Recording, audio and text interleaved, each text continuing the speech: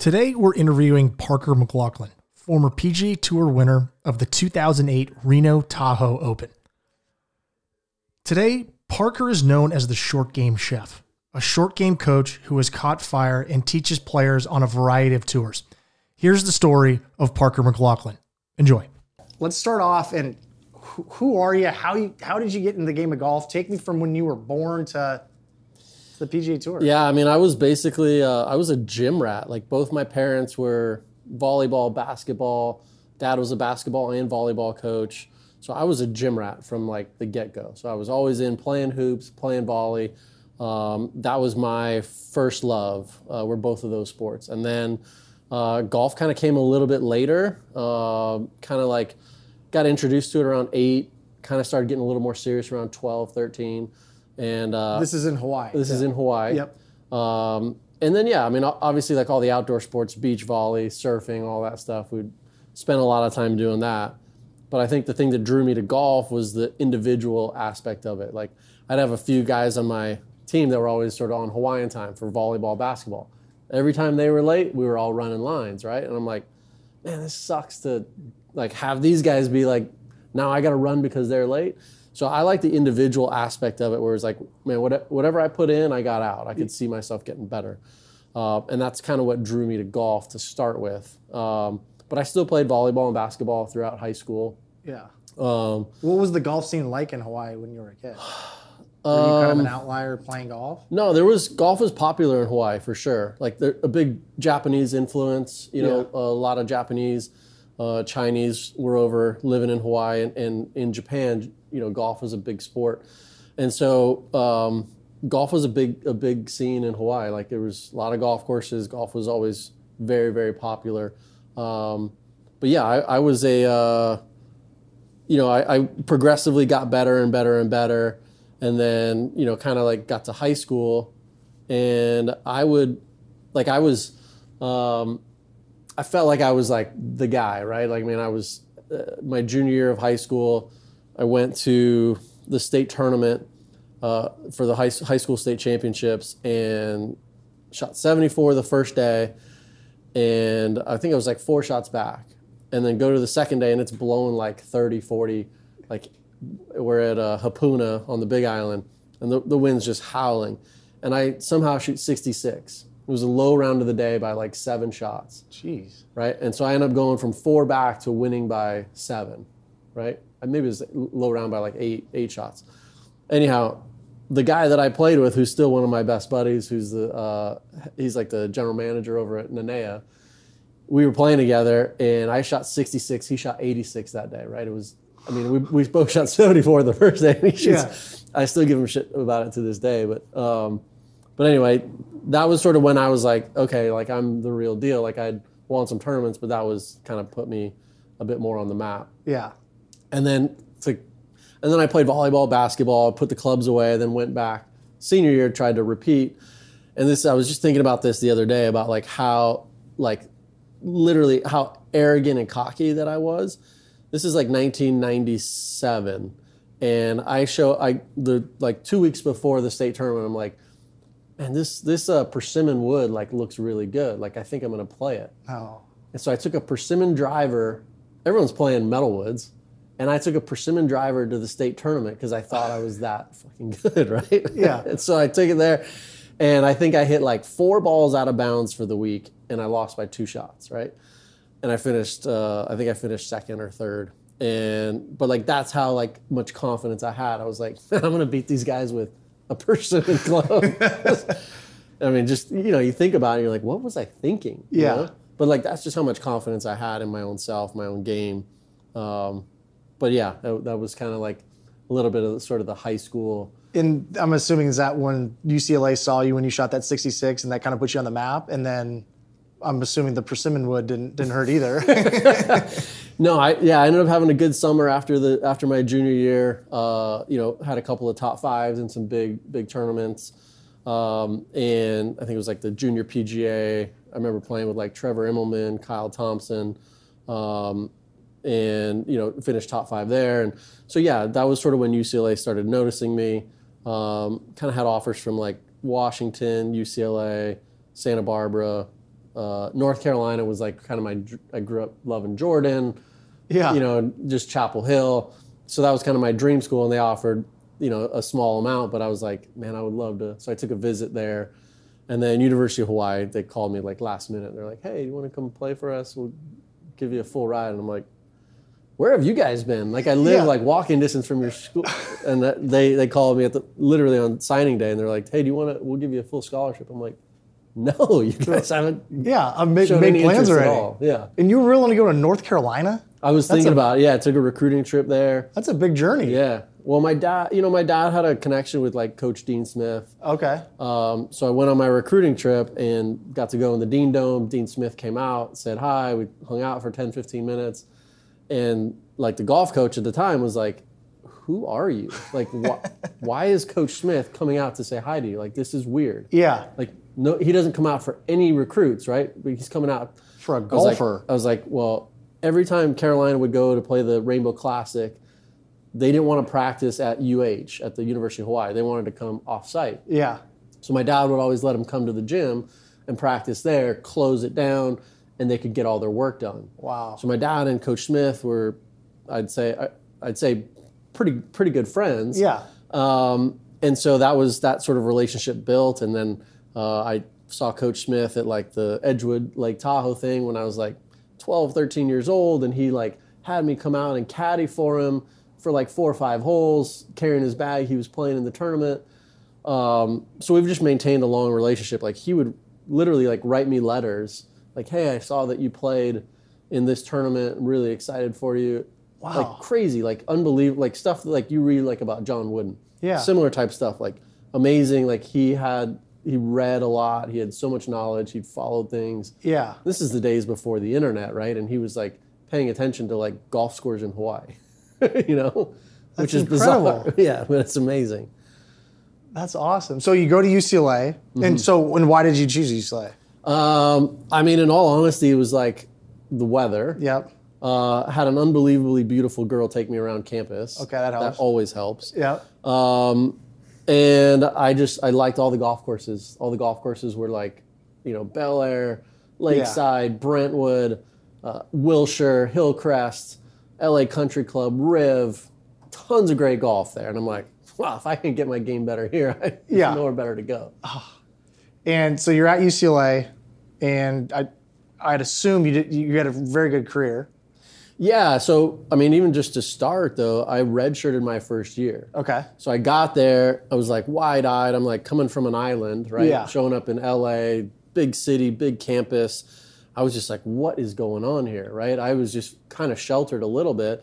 And I came there and I'm like, wow, what is all this stuff? Yeah. And so sort of fell a little bit into like the, I wouldn't say like over partying, but just like enjoying college. Didn't study very much. I hit two baskets of golf balls my entire freshman year. No way. Yeah.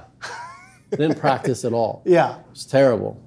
Got a girlfriend, and it was like, I was just like, you know, I remember my last semester of my freshman year, I think I had this physics class. I don't know why I was taking physics, but I had this physics class, and I think I got like a D, right? And I come home, and both my parents are educators, right? They're both teachers.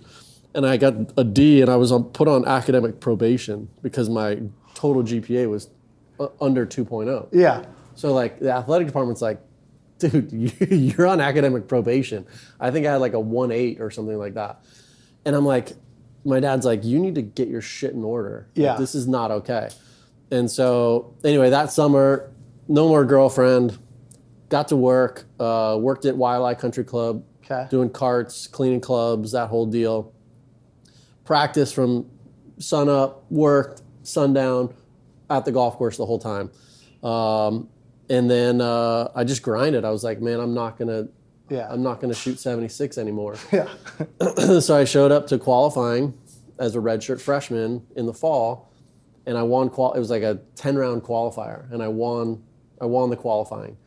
Nobody on our team would like even expected it, right? Yeah. And I won the qualifying, and I didn't miss a tournament my next 4 years.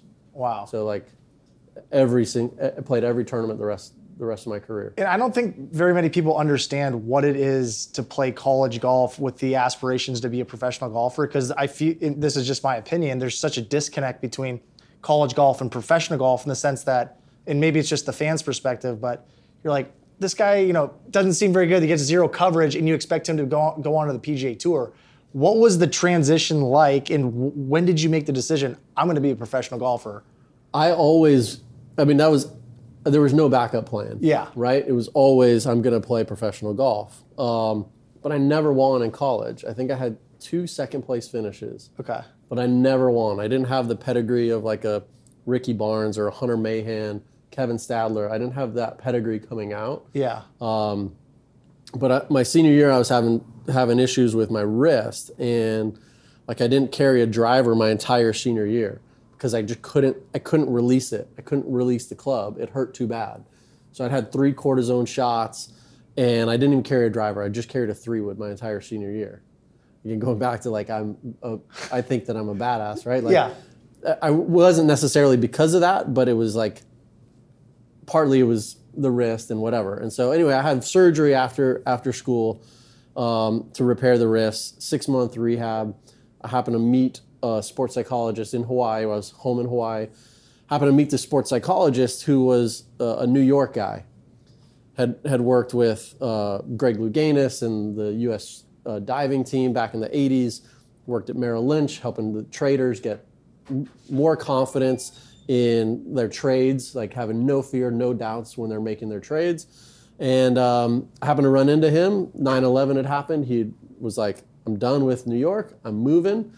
Moved to Hawaii. Took was just like, I'm retiring. I'm done. Yeah. So anyway, he was sort of getting out of that sort of itch of like, I'm retired. We happened to run into each other and started working together. He started giving me books to read. I had a cast on my wrist for 3 months. He's like, here, read this book. Let's talk next week. Yeah. Read this book. Let's talk next week. Taught me how the mind works. Taught me what to input into my brain. And so we did it for like 6 months of like back and forth. And then I finally got the okay to like start chipping and putting and stuff like that. Yeah.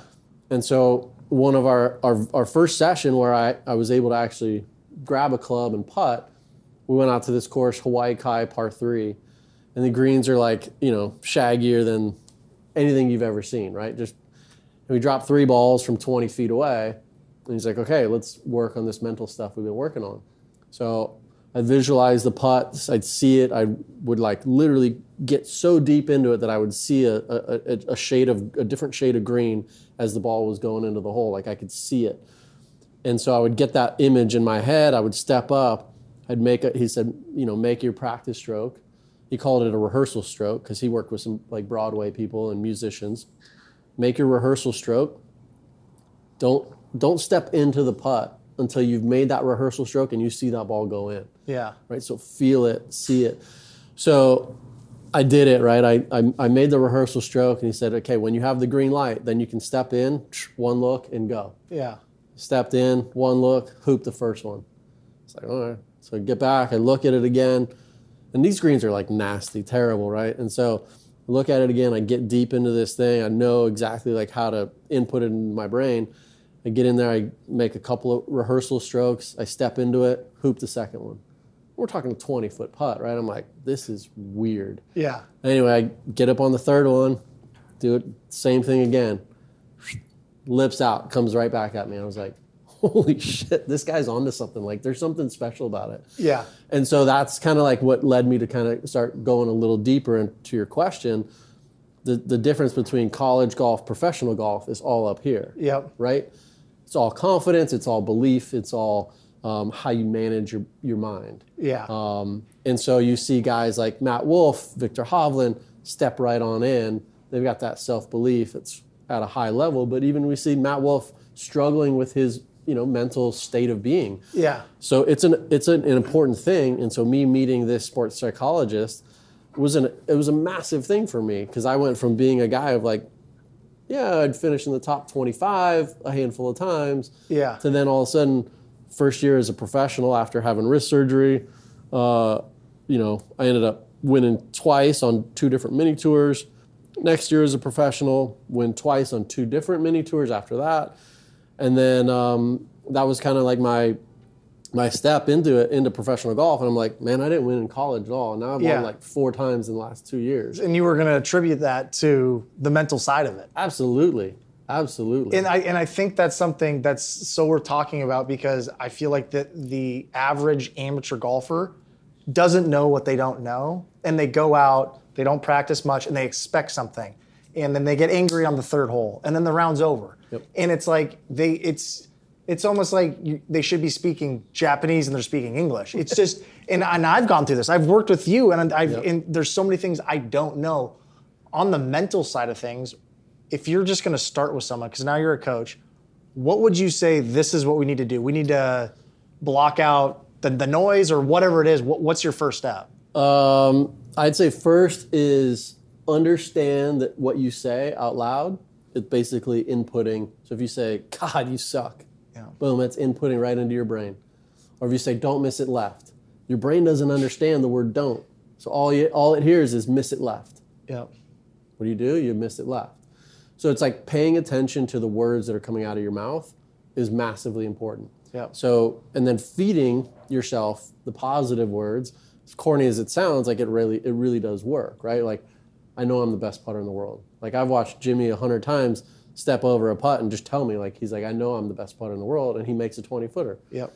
But that's just like, you tell yourself over and over what you are or what you're not, you know? What do they call it? Self-fulfilling prophecy, right? Exactly. And so you've hit some great golf shots in very pressure situations.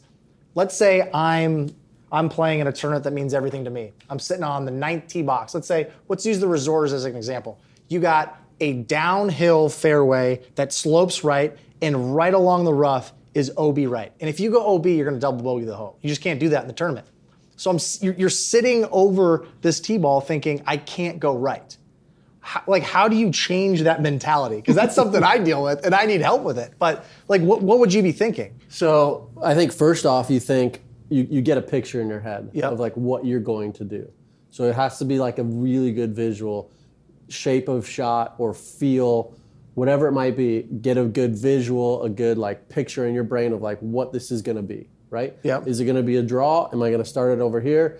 What is the visual, right? Yep. So lock onto that. And then you tell yourself over and over, I'm going to hit a great shot. I'm going to hit a draw here.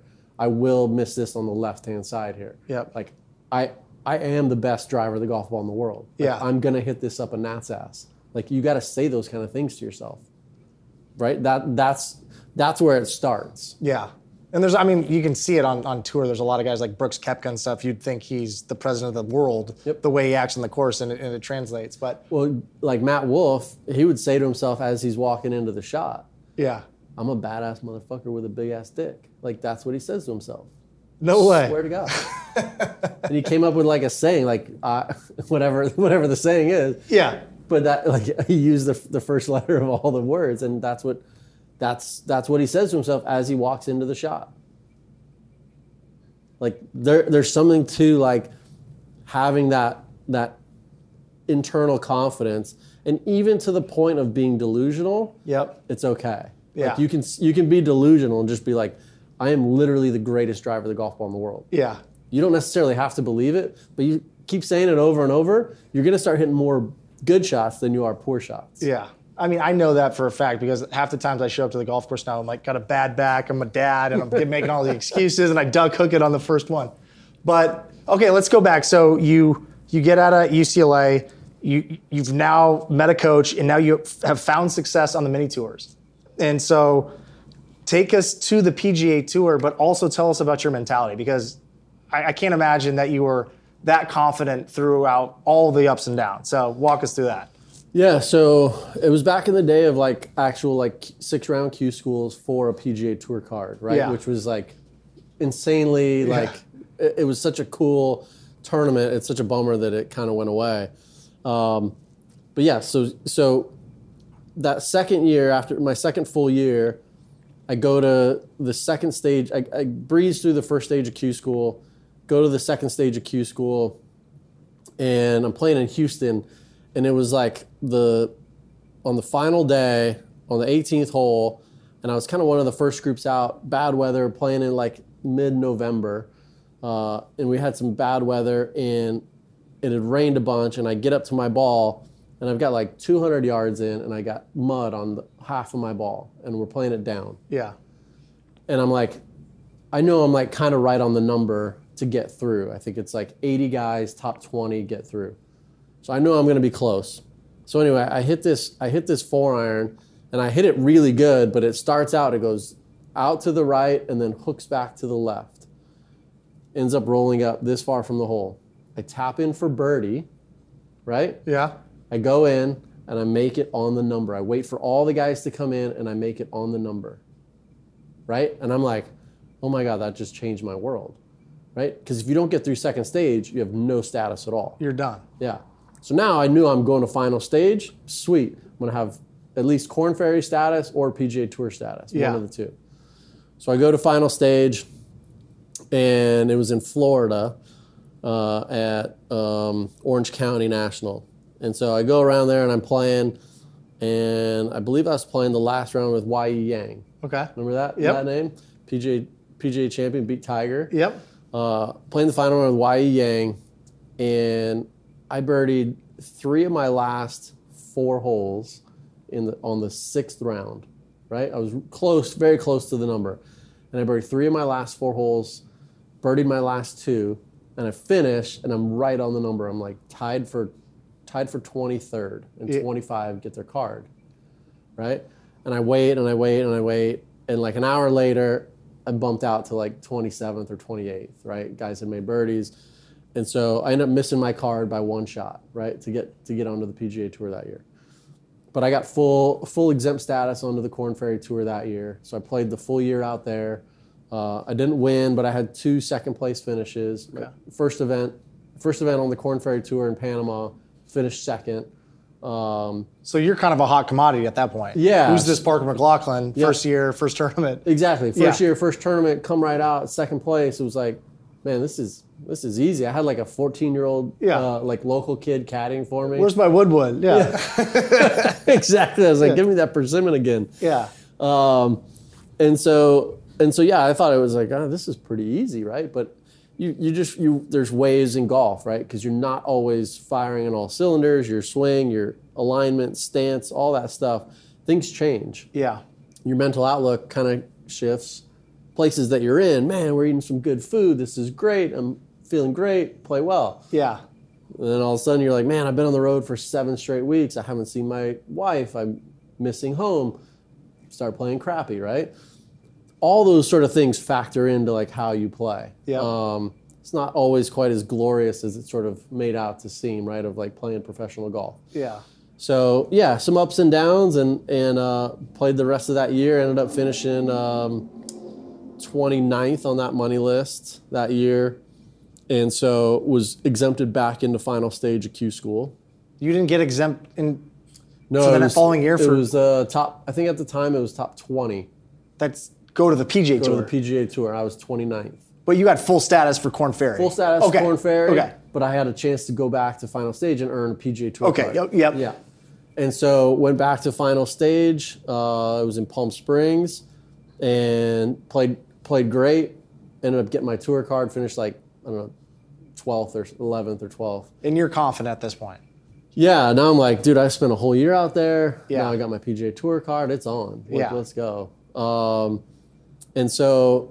And I just felt like it's just been a gentle like progression up the ladder. Like no big deal. Like this is where I'm supposed to be. And so yeah, start out the year in like Hawaii, and I think I missed the cut there because it's just sort of like home course.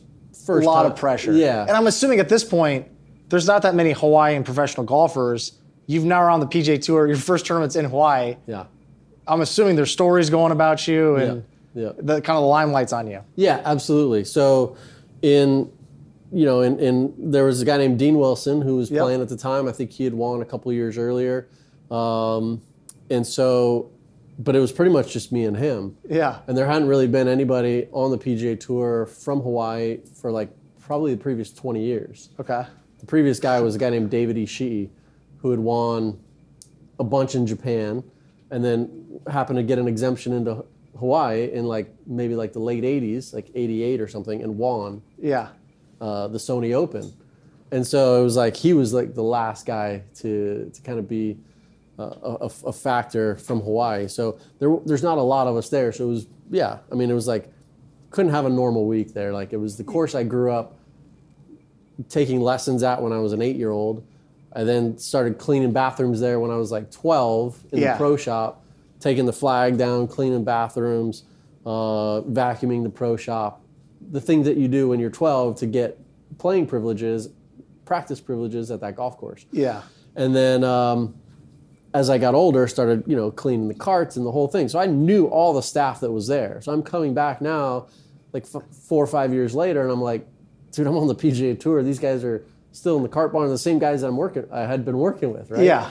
So it was kind of a trip. And I'm assuming when you played on the PGA Tour, especially when you started out, you played with a badge on your shirt essentially that you're I'm Hawaiian. I'm playing for Hawaii. Yeah. Did you ever feel that? Did you get that sense that people were rooting for you like that? Yeah. Oh, absolutely. I think when you grow up in Hawaii, it's such a tight-knit community that you feel like everybody's rooting for you, and you feel like you're playing for the state of Hawaii. Right? Yeah.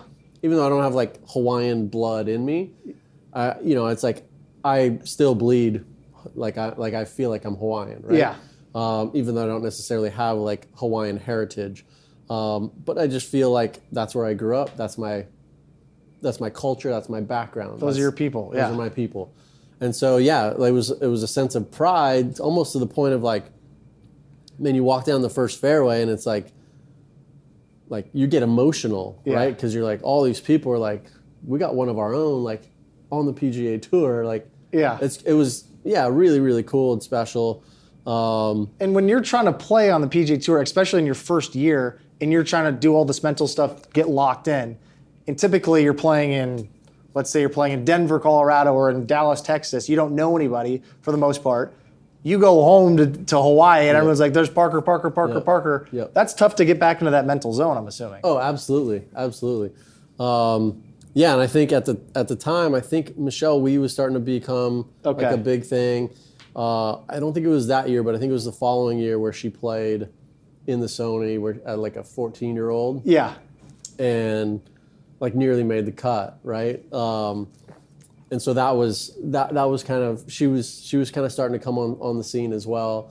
But for the most part, it was kind of me and Dean Wilson, and it was man, these are our only two guys. That's all we got. Yeah, we hadn't had anybody for the last 20 years. Yeah. So, it's hard to keep it together. You're I gotta focus, but it's man, there's my 4th grade teachers right there, and auntie over there, right? Yeah. So it's and in Hawaii, everybody's your auntie or uncle, right? Yeah. It's oh, auntie so and so, oh, uncle so and so, right? Yeah. And that's just how people. It's everybody's family there. Yep. So you just sort of feel a little bit more emotional. The following year, I ended up playing really well. And I was paired in the final round with Shigeki Maruyama. Okay. Remember Shigeki? Yeah. He had a couple some really good years out there. Played good in the Masters a couple times. Anyway, Shigeki, massive star in Japan, rock star status in Japan, right? And so anyway, we're playing as a twosome at 1 o'clock in the afternoon. Probably we're both in maybe 15th or 20th. Yeah. And we're playing as a twosome, and we tee off. We're walking down the first fairway, and there's a bunch of Japanese people that they love to take pictures, and they're Shigeki-san, Shigeki-san. So we're walking down the fairway, and Shigeki's they're all Shigeki-san. They're all bowing, right? And I was wow, Shigeki, you rock star, man. Yeah. And then anyway, we get another 100 yards, and then there's this huge grouping of where people enter, and they'd gotten there late Hawaiian time, right? They missed my tee time. But there's 100 people that were there, and they all had signs, and they're all chanting for me, right? And Shigeki looks back at me and says, Parker-san, you rock star, not me, you rock star, right? But anyway, just things like that where you're oh, that was those are fun experiences, right? Where you end up enjoying that moment. And not many PGA Tour players have that kind of backing, I would assume. They come from LA, they come from California or Florida or something like that. You came from a small island where, like you said, there was 2 men professional golfers and 1. So I can't imagine what that and growing up at the course where they have the tournament, like that, there's a lot of people that grow up in Florida, but not necessarily at TPC Sawgrass. Yeah. Right? You know what I mean? That sounds like a Disney story to me, to be honest. Yeah, it kind of is. And like Jimmy was there caddying for me there a couple years ago, and it was like, man, what an experience of like, what are we just like? You go around there and you're like, dude, you know everybody here. Yeah. It's like, yeah, it's just they're all family, right? That's what it feels like. Well, I think we all think about golf as a romantic sport, as much as we think of baseball as a romantic sport. And the way Jimmy described caddying for you out there gave me goosebumps. He was like, we'd pull up on whatever hole it was, 15 or something. It was along the freeway, and there's cars parked all out there, and you're in your later stage of your career, right. And they're still holding signs, Parker, Parker, Parker. Standing in the back of their truck. Trying to get a... you can't find that very many places. And that's, it seems like you're like a symbol out there, and I don't even know if that's a question, because it gets me going. It fires me up. Am I allowed to side story on yes, 100%. So, you're a part of this. Am I live? Yeah. Time flies, but it was this year that I was out there at the Sony with him. And just to go off of what you were saying, it's pretty wild, because there were 2 different situations during that time where I was like, wow, like this island is family, and Parker means a lot to the island, right? So one was we were at his parents' house, and I think they've been there forever in that home, right? Yep. And we were outside, kids were playing around in the front yard, there was a barbecue going on, his parents were cooking food, and this local dude rolls up, stops the car, rolls the window down. He's like, Parker, bro, what did he say? He's like, Parker, bro, bring back the green jacket this year, bro. And everyone's like, hell yeah, like, it was just like so random, but like he stopped, gave him love, and then it's like a scene from Blue Crush. Yeah, totally. Blue Crush? I don't know about Blue Crush, but right? Is that the surfing movie? Yeah, a surfing movie. But how about North Shore? North Shore. There was another surreal moment for real though, because I was caddying for him during the heart of COVID, right? Mm-hmm. So there were no fans. Yep. And I want to say it was the back 9. Right before the par 3, dogleg left, you snipe it over the trees, but the street's on the tee box. Right. And so everyone knew when Parker teed off, right? So they knew, what hole is that, Parker? Is it like 16 or is it on the other side? No, it would be, I guess, what hole did we tee off? Maybe? Yeah. Anyways, but the road comes right onto the tee box. And so everyone knew where Parker was, but fans weren't allowed.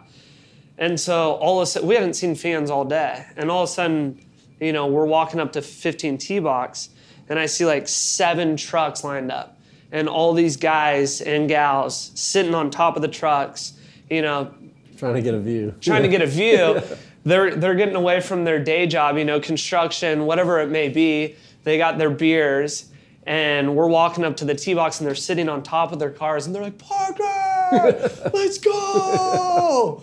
And you're just like, wow, like this guy means a lot to the island and to the sport. And it was just cool because at the time, like I said, there was no fans. It was it was quiet. Yeah, totally. So that was cool. Yeah. That's what it's all about. That's what it's all about. So you leave the Sony Open, you get off the island, and you're back on the main island, and take us from there. So you got one tournament under your belt, and you're confident as hell. Yeah. So then we kind of start. The next tournament was, I think the next one I played was San Diego. I think I skipped the Bob Hope. I think I had some obligations in Hawaii to kind of take care of, and then went to San Diego. And the thing I remember about San Diego is my second tournament as a PGA Tour member. I'd played like a U.S. Open. I'd Monday qualified into a Sony Open, a couple of Sony Opens, before I was a PGA Tour member. So maybe my 5th event total as playing on the PGA Tour was San Diego. And so we're playing Torrey Pines. getting ready to have the U.S. Open there like a year and a half later. And we get up. I played the back nine first on the South course. And the South will smack you in the face if you don't pay attention. And so I think I was 1 over, made the turn, a couple pars on 1 and 2, and then 3, they had the pin tucked like back left, that downhill par 3, going towards the water. Yep. And at the time it was the Buick Invitational, right? And so anyway, so I get up there, and it's a 6-iron. Wind was into late in the afternoon, and I hit the 6-iron. I remember aiming at the middle of the green. I don't want to mess with left. Left is literally death. And so I pulled it just a little bit, and it's going right at it. And all my, like I had a bunch of family that lives in Southern California. So they were all there, and they had kind of walked down. And this thing, I pulled it left, trickles up, goes in the hole for an ace. All my family, we can't really see it because the sun's kind of going down and whatever, but they all go nuts, right? I'm like, I think that went in, right? So I go from like 1 over to 1 under, end up playing pretty good the rest of the week, finished like 23rd or something like that. And I was like, man, that shot like really changed kind of the tone for me for like getting off to like, because as a rookie, you need to make cuts to reshuffle and to get into more tournaments. Yeah. So like holding that on that par 3, I was like, man, it sort of changed. That was the turning point. Yeah, it sort of changed the rest of the year. Yeah. Now I ended up not having like the greatest year after that. I played okay, but I ended up finishing like 135th on the money list. And so that sent me back to final stage of Q school. Okay. Right. So I would have had conditional status. Yep. Top 125, keep their card. So I finished 135. And so I head back to final stage, and it was back in Florida. And I think the thing I remember the most was I was playing really good, was in like maybe 8th, 9th, 10th going into the 6th round. And it was blowing on the final day. And I remember being like a couple over through like 9 holes. And my caddy at the time, this guy named Cubby, who caddied for like Davis Love and who would be great to have on this thing. Yeah. He caddied for Davis Love for a dozen years, caddied for Brad Faxon for about 10 years. His always famous line is like, yeah, Fax, when I caddied for Faxon, he bought me my house. So when I caddied for Davis, he bought me a bigger house. Right? Pressure's on. Yeah. So anyway, this guy started caddying for me just out of the blue. Davis had kind of let him go, and then he was not really doing anything, and then I needed a replacement. So he came in. We finished like 11th, 25th, and then went to Q school, and he caddied for me there, and it was like, he just looked at me. He's like, look, you're one of the greatest win players that ever was. Let's go fucking have a 9. Let's go. And I get in, I shoot 4 under on the back 9, and he looked at me after we were walking off. He's like, it's one of the greatest 9 holes of golf I've ever seen. Right? Like, hole 109, or hole, like, what is it, like 108 holes? So hole 99 through 108. Yeah. He's like, you just went 4 under par in like the toughest stretch of golf, blowing 20. Like, that was one of the best 9 holes of golf I've ever seen. He's like, you got some stones. And I was like, so I finished like 10th or 11th at Q school there, and I was like, okay, now I'm back in the mix. And Yeah. then went back to Hawaii, finished 10th playing with Shigeki that year. That was that year I played with Shigeki, finished 10th. Finished 27th at, like Torrey Pines, and then maybe 27th here in Phoenix Open. There's and momentum. I was just like, I was just rolling, right? Yeah.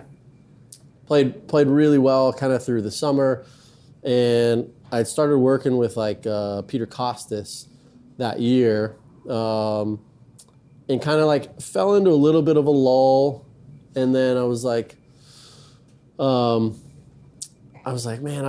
I think I'm gonna just sort of do my own thing for a little bit, and so this summer stretch, I was like, I'm gonna just play golf. I'm just gonna play, just try to find it and just play.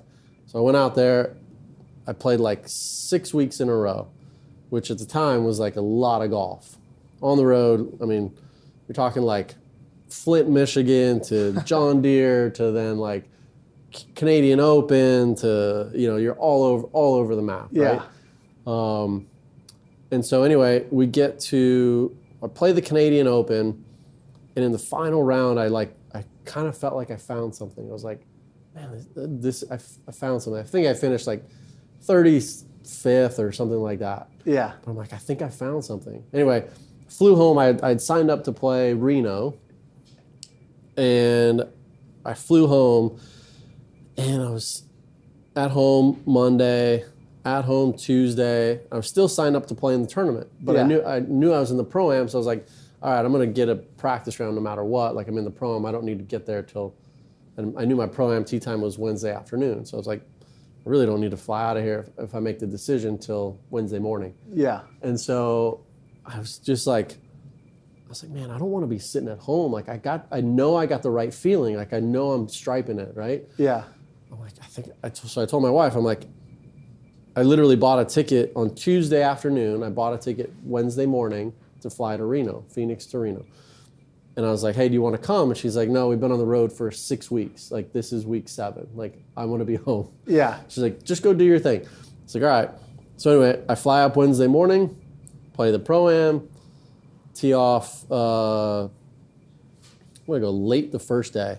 Teed off late the first day and shot 68. It was like, yeah, it was windy, felt pretty good. But I was like, I got it. I know I got it, right? It just feels like I know where it's going. Yeah. And so tee off early the next morning, and I just get after it, and I shoot 10 under, right? I shoot 62. And it was just like, it's on, right? I made everything, hit it great, and it was like, let's go. Yeah. And so another kind of sidebar funny story, Michelle Wee was playing that week on a sponsor exemption, right? Yeah. And so we text back and forth on, kind of joking and whatever. She's very competitive. So am I. And so we have a great little kind of banter, and she shoots 82, or she shoots 80. I played in the morning.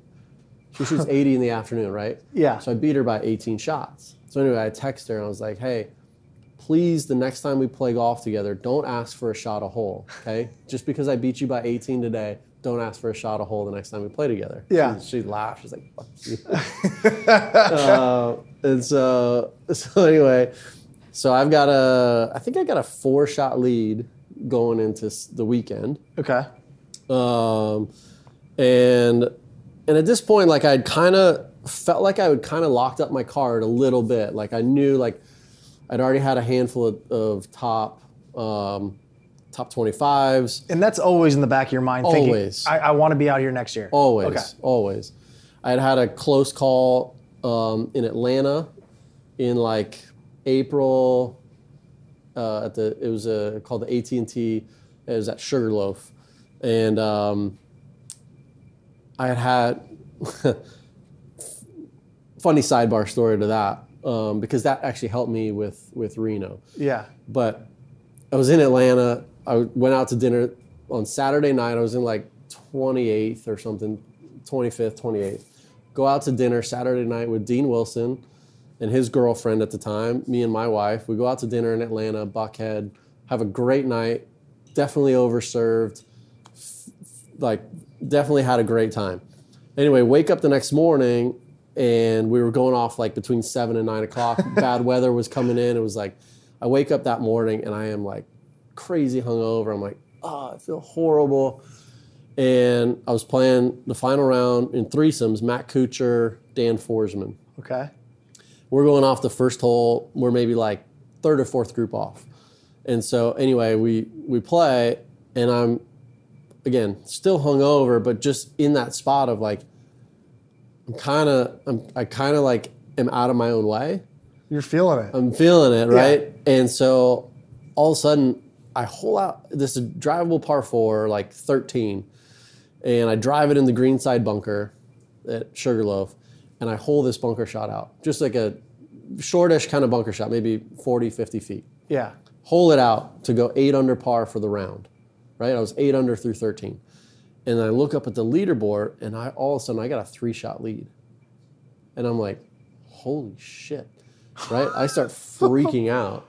All the CBS cameras start showing up. Peter Costas, who was my coach at the time, Yeah. shows up, starts following.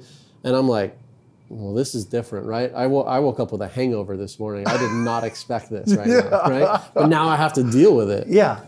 And so I completely, basically shit the bed. I bogey 14, par 15, bogey 16, par 17, 18's a par 5. And now I think I'm tied for the lead. Hit a great drive down the 18th fairway. It all kind of collects in this one little spot. So like Dan Forsman was first. Cooch was right next to me. Like literally like, I think I had to mark my ball because like it was that close. It all kind of collected. And it's you're going downhill and then over this lake. And so we only had like 230 maybe, 220 in. Yeah. So anyway, Forsman hits like 5-wood up onto the green. Cooch hits like hybrid up onto the back edge of the green. I get up and I've got hybrid, and all of a sudden the weather that they were expecting shows up.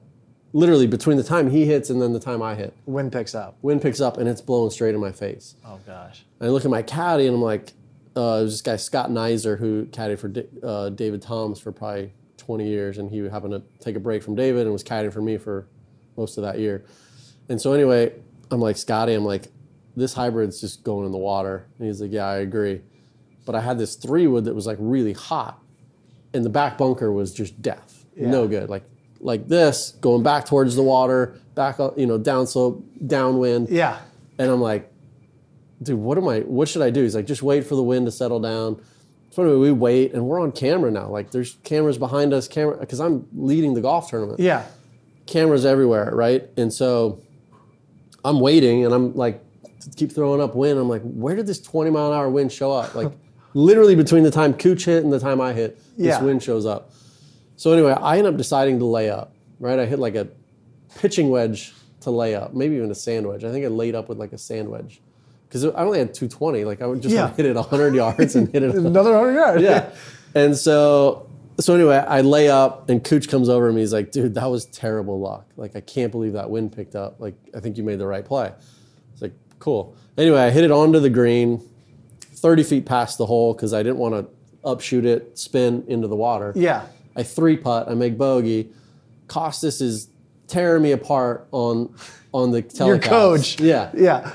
Because he's like, well, this is not what we worked on, because he's trying to protect his own ego.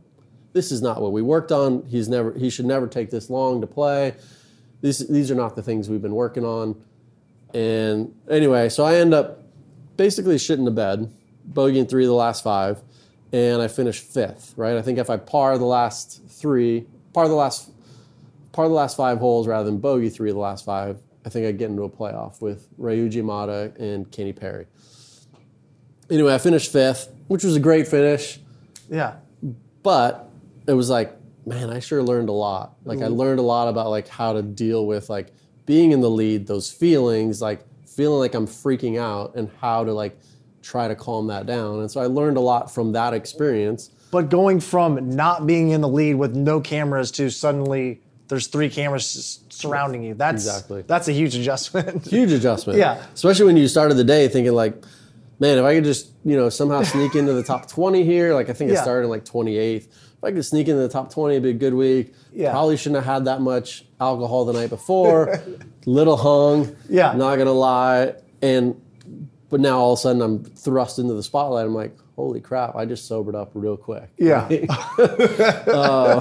So it was a good learning experience. And then so fast forward like probably 3 months to like Reno. July in Reno, and I was like, okay, now all of a sudden I've got a 4-shot lead going on the weekend. Yeah. How do I deal with it? The cameras will be on me. And you're sleeping on the lead now. So it's a different experience, but that helped you for that. Yeah. Yeah. So sleeping on the lead, still feeling like really good about my game. Okay. Like just like I know where it's going. I'm flushing it. Yeah. This is it's on. Yeah. Like I'm not like, how low can I go? Like that's what my thought was.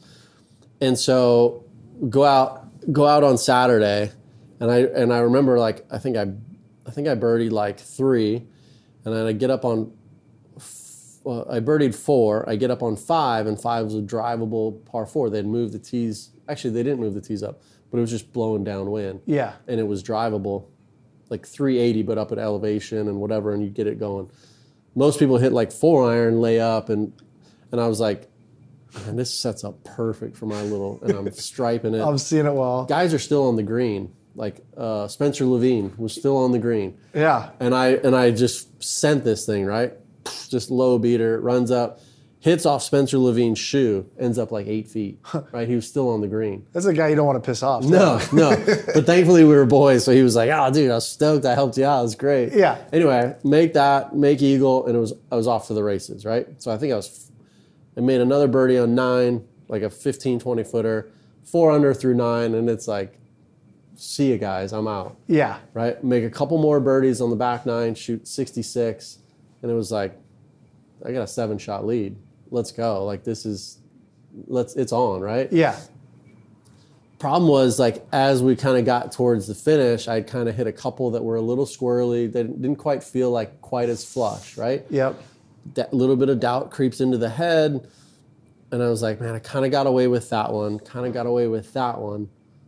Man, am I really ready to win this golf tournament? And so, did a bunch of the media stuff afterward, went home, was staying with a friend, and didn't sleep a wink that whole night. Oh my gosh. Right? It was just like up all night, didn't sleep a wink.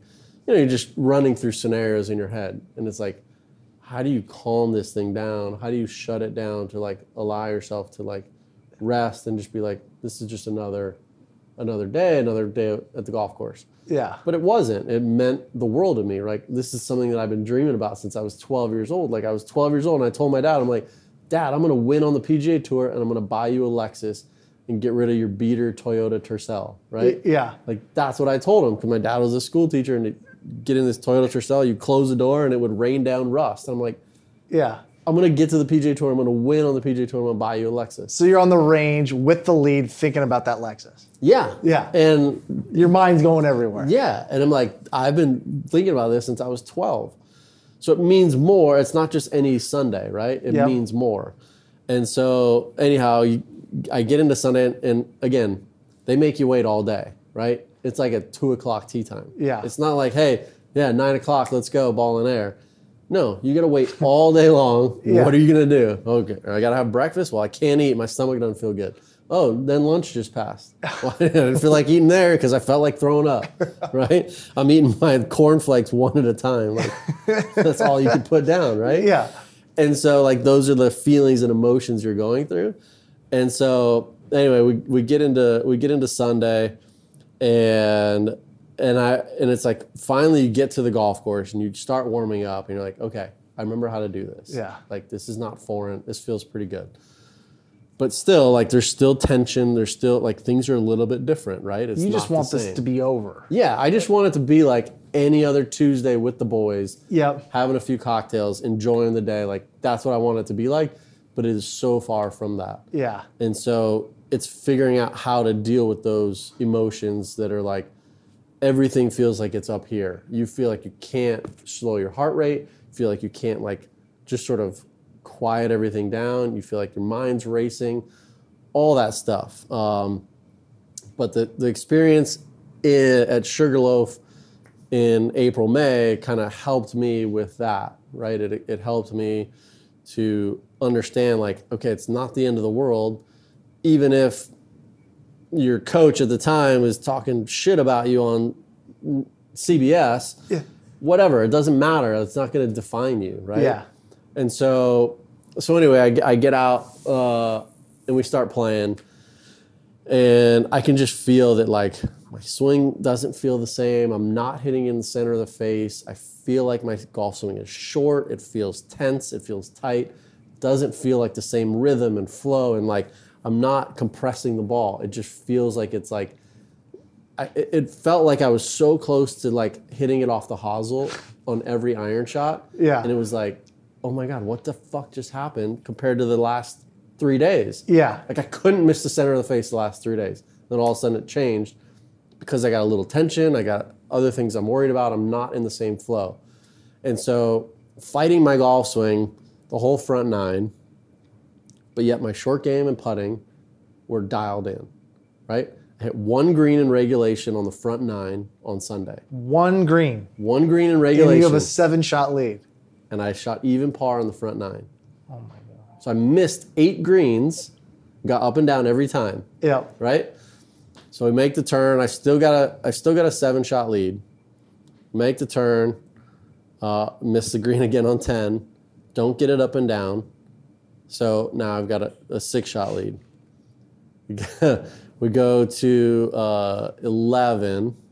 Maybe it was a 5-shot lead. Yeah, it was a 5-shot lead. So I think one of the guys had made birdie. A birdie, yeah. Yeah.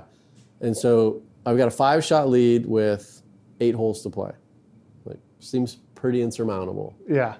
In the inside, I was like, oh my God, I could lose this on this hole. Yeah. Like literally on this hole, I could be out of the lead. Yeah. That's how I felt, right? You had 0 momentum going to the back 9. 0 momentum. I could not find the center of the club face if my life depended on it. Yeah. And at that moment, it felt like my life depended on it, which then fed into like, oh, this means so much more than anything else. And then I couldn't get to freedom. Yeah. I couldn't translate that into freedom. And every golfer feels that, right? I think maybe at that level in that particular moment, maybe I felt it more, like their stakes were raised a little bit higher, but everybody feels that. Your club championship, whatever it might be, whatever it means, $20 from your buddy. Yeah, you feel that, right? To some extent, you feel that.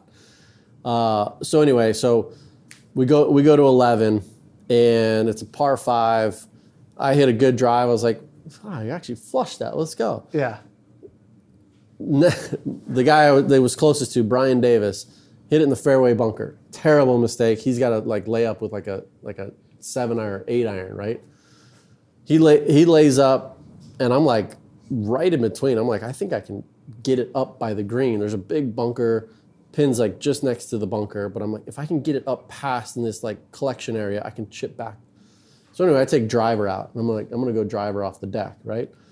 Sunday, 11th hole, right? Sunday. I mean, you can't find the center of the club face here to pull driver off the deck. Honestly, like that's been like such a safety Yeah. play for me. Like I've done that before. Jimmy will attest to that. We played a Stone Creek 61, and I never used the tee, off the deck all day long. But anyway, so I felt comfortable with that shot, and I knew it was the right shot if I could pull it off. Yeah. So anyway, I flushed it, got it up past the bunker. I'm chipping back. I got nothing but green to work with. I'm chipping back to this hole. How about that, Peter Costas? Yeah. So actually, Chambly, this is before Chambly was like Chambly. Yeah. He was in the booth he was the lead analyst that week. And I remember, like, I didn't see it at that time, but obviously afterward, he's like, that was such a bold play, but like that was the proper play. Get it up past the hole, be able to chip back to it. He's like, I can't believe he did it, but like now he's got a huge advantage that he did that, right? Yeah. So anyway, I'm watching Brian Davis. He then has hybrid in after he had laid up, hits hybrid into the bunker, short-sided, he's toast. I'm like, dude, it's game over now. Because I got a 5-shot lead on him. I think I had a 8-shot lead on John Rollins, and then a 11-shot lead on whoever the fuck was in 4th place. Yeah. Like I was blowing the field away, right? And so I'm like, dude, Davis he's hosed. He gets in the bunker. Actually, I chipped first from like 20, 30 yards. Chipped it to like 5 feet. Yeah. Sweet little shot. Great. Davis gets up, holes his bunker shot. Like bounce, boom, in. And I was like, oh my God, you gotta be shitting me. Like, is this how the rest of this back nine's gonna go? 4-shot lead. 4-shot lead, right? But I got a putt to tie him, but I miss. But it was a really nervy putt. It was the first time I was like, oh my, like I have to make this. He just made birdie. So now I got a 4-shot lead. He tees off first on the next hole, hits a really good shot on this par 3. Can't see, it's elevated. You can't see, it's like a hourglass green, pins in the back right. He hits it up. It's probably over the green, but he hit a really good shot. Yeah. I get up, literally nearly hosel it. I probably actually did hosel it. Goes into the native area on the right, probably 40, 50 feet right of the pin. We were hitting 6 irons into this hole. And anyway, it was probably a fraction off the hosel. Get up over to it. Thankfully, I'd gotten lucky. Decent lie. And I'm like, okay, just chip it somewhere on the green. We'll figure it out, right? chip it to like 20 feet. Brian Davis, it's a nice little chip down to a foot. I hoop my 20-footer. It's like, okay, let's Here we go. Go to the next hole. Brian Davis hits it to like, he hits driver. It's just like you can hit 5-iron or driver. He hits driver, has an easy little wedge shot, hits it to like 8 feet. I hit 5-iron, nearly almost shank it again. This fairway is like 50 yards wide. I hit it in the right rough, right? Yeah. And this rough is now thick after 4 days of playing. They haven't cut it. And it's thick like Tahoe grass, right? Anyway, can't hardly get club on it. Get it into the front bunker. I've got like a 30-yard bunker shot. Oh my God. Brian Davis is in there 8 feet. I've got a 30-yard bunker shot. I've got a 4-shot lead. And I'm like, this thing could be down to 2 after this hole. Yeah. Right? And I hit the most like incredible bunker shot, like thumped this sand. It felt so good. It came out incredible. Bounce, spun right next to his, like 6 feet away. So he's got this 8-footer. I got a 6-footer, almost on the same line. Yeah. Right? He gets up, misses his putt, misread it, was fooled by it. I kind of got a little look at it. I get up, make mine. Still 4-shot lead. Yeah. I was like, wow, that really could have gone to 2 shots in a heartbeat, right? Yeah. And then the momentum really would have been in his favor. But he had never won on tour either, so he was feeling the same kind of nerves that I was. Yeah. And so we go to 14, both hit good drives down the fairway. I think I had hit like a hybrid. I was like, I'm just gonna like find something to get in the fairway. So I hit a hybrid, got it in the fairway. He hit driver. He's got 110 yards in. Yeah. I've got 160. And so maybe 170, but at elevation, a little bit downwind. I just remember it was the best swing I made all day long. Hit this beautiful 9-iron right at my target, left of the hole. There's this bunker, green kind of slopes. Hit it right there, got to the back edge of the green, came back a little towards the hole, 10 feet. I was like, it was the best shot I hit all day long. Yeah. I was like, yeah, it doesn't matter what happens from here on out. Like, that felt really good. Get me through. Yeah. Brian Davis gets up from 110 yards, and I'm like, dude, he could stuff this thing. This could be 3 shots, a 3-shot lead with like 4 holes to play. Yeah. He gets up, wind just kind of switches. It was blowing down, just kind of ever so slightly stops where it kind of comes in his face, just a fraction. Poofs it up, plugs in the bunker, leaves it in the bunker, makes double bogey. Double bogey. Double bogey. And I'm like, just get it up somewhere close. Now all of a sudden I got 6-shot lead with 4 to go. Okay. I'm like, took a little bit of a deep breath. I was like, okay, I think we're all right, but I've got 16, which has water all in front of it, par 3. 17, tough driving hole. I'm still not out of the woods yet. It's almost got to be more tough to play with a 6-shot lead because you start playing defensive and you're not being aggressive, and then all those thoughts come in. Totally. And you're like, just get me through, opposed to, I got to go win this tournament. Everybody's thinking you're going to win. Yeah. So if you don't win, you're like, God, well, everybody's thinking I'm going to win. It's not like, it's way easier to play from behind where you got nothing to lose and you're like, yeah, I'm going to just fire at pins, doesn't matter. Yeah. Now you're ahead, you hit one bad shot. Well, what was he thinking? Was he being too aggressive? Everybody starts second guessing you, right? Yep. You start second guessing yourself. Should I have just played it to the center of the green? Yeah. So anyway, we get through, make par on 15. I think I've got a 6-shot lead. No, Brian Davis made bogey on, so I've got a 7-shot lead. Go to 16, just bailed out, like just made sure I got it on land, right? Yeah.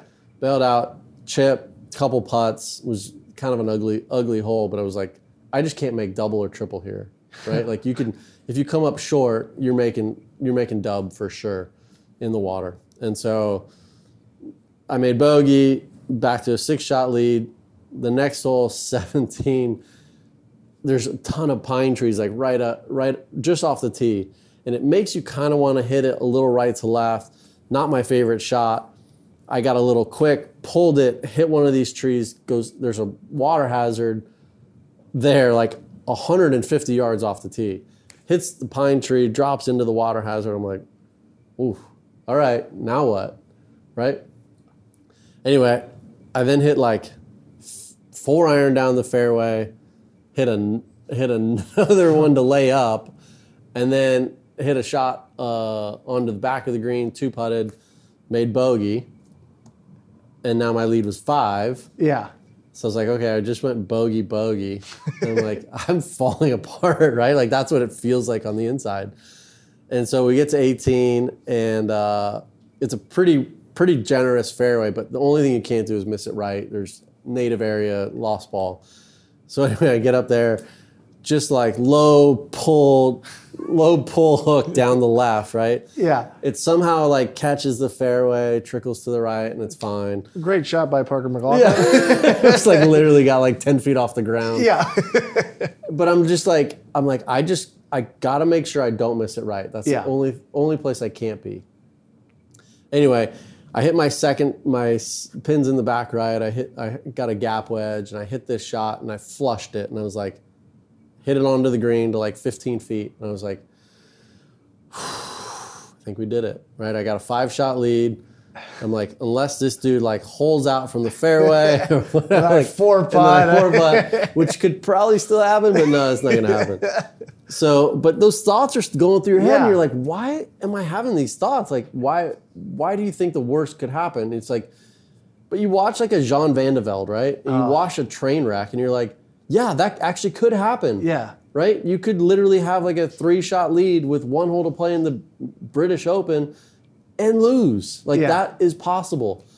And so you see these things happen, and you play it in your head. You're like, oh my God, I just hope that doesn't happen. And I don't want to be that guy. Yeah. And all the mental work that I've done, that shit still creeps in, and you're like, I got to push that out. Right? Anyway, I hit it on the green, take a deep sigh of relief, and I'm like, okay, I did it. Like, there's no way I'm not going to do this. And so we get up there. I think Brian Davis made bogey, and I get up and I make the 15 or 18 footer for birdie, my only birdie of the day. And I walked off, and I hit the putt, and I knew it was in halfway there, and I'm walking it off, and I was so fired. It's like I won by 1, right? It was like, nah, dude, you won by 7. I needed that birdie. It's like that for me. I needed it for me. Exactly. Right? And so anyway, that was a great moment, but it was not the easiest round of golf. It was probably one of the harder rounds of golf I've ever played.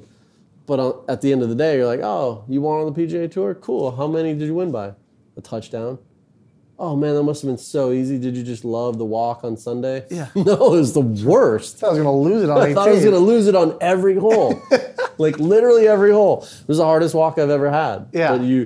But at the end of the day, it's like you won by 7, right? It was like, holy cow. I think the most relatable thing is when you say, I found something, because I'm going through that right now where I found something. And my question to you is, when you find something, are you actually finding something like mechanically, or is it right here? Because ask Jimmy. The other day I was like, I'm on the range. I'm like, oh, dude, if I just feel like there's a little bit of pressure, and this is a question I had for you from our lesson, is get your hand back a little bit, set the club, and I'm just striping it. I'm like, oh, that's all I need to do. But and the reality is you get me in this pressure situation that I can just unfold. But are you finding something, or are you just finding some like hidden confidence in the back of your brain? I think it's both. I think there's something to be said about finding something technically where all of a sudden it feels really good. And then you can deliver it. It feels really good. And then that translates into, dude, I can't miss. I'm the guy. I am the guy. Yeah. I can't miss. Like, I can't miss the center of the club face. I can do whatever I want you could say, top of my swing, fade. Boom, I'll fade it. Yeah. You could say, top of my swing, draw. I'll hit a draw. Like, that's the confidence where you're like, if you got it in the right spot and you feel like it's money, it's on. Yeah. Like and so that feeling of like something technical that feels right translates into up here, dude, I'm the greatest of all time, right? And it's both, right? It's both. It's a little bit technical, but it's also like that technical then plays into confidence, belief, and a little bit of delusion of like, dude, I can do whatever I want to the golf ball. Yeah. I can make it go left to right, right to left, high, low, whatever. You tell me what you want me to, I'll hit it. Yeah. But that comes from like you knowing what your swing is doing. Yeah. You know? And if you don't have that technical piece, it's hard to have that confidence piece. Yeah. Hence why people feel so great about their game when they leave a lesson and then give it 2 rounds, it just falls apart again. Yep. you battle through that round, and now you've won a PGA Tour event. Yeah. And you're 24 years old? I was 27. 27. Yep. Okay, you're a young guy on tour. I'm assuming they're writing some pretty big articles about you. Yep. Who's this guy from Hawaii? And was Peter Costa still your coach? Yeah, kind of a funny story about that. I think, Peter was, again, like I said, I'd played for 7 weeks in a row. Yeah. It was like, I'm going to just do my thing. So I hadn't talked to or worked with him for like 2 months, basically. Yeah. I win, and he had told my sports psychologist, he's like, hey, why isn't Parker, this is like the next day, why hasn't Parker called to thank me yet? And I was like, you could reach out and call me too. Like, I'm inundated with a bunch of calls and texts and whatever. Yeah. And at that moment, I was kind of like, I think it's probably time to move on. Like, I don't feel like we're aligning, like, just sort of philosophically, energetically, we're just not really aligning. Yeah. And so anyway, with my ball striking that last round, right, I hit 5 total greens in the final round. So with my ball striking that last round, I was feeling like a little bit like self-conscious of like, man, I still got to improve in this area. I still need to be better. My short game, my putting was money, right? It held up under pressure. I made every pressure putt I needed to make. And it always has been since you've been a kid. Since I was a kid. Yeah. And I'm like, man, I got to be better at ball striking. So part of that was like a little bit psychological of like, man, I don't feel like I'm quite good enough ball striking. I feel like my short game putting, dialed, no problem, best in the world. I'm good. Yeah. Ball striking, I need some help. How do I get some help? Well, very next week was the PGA Championship.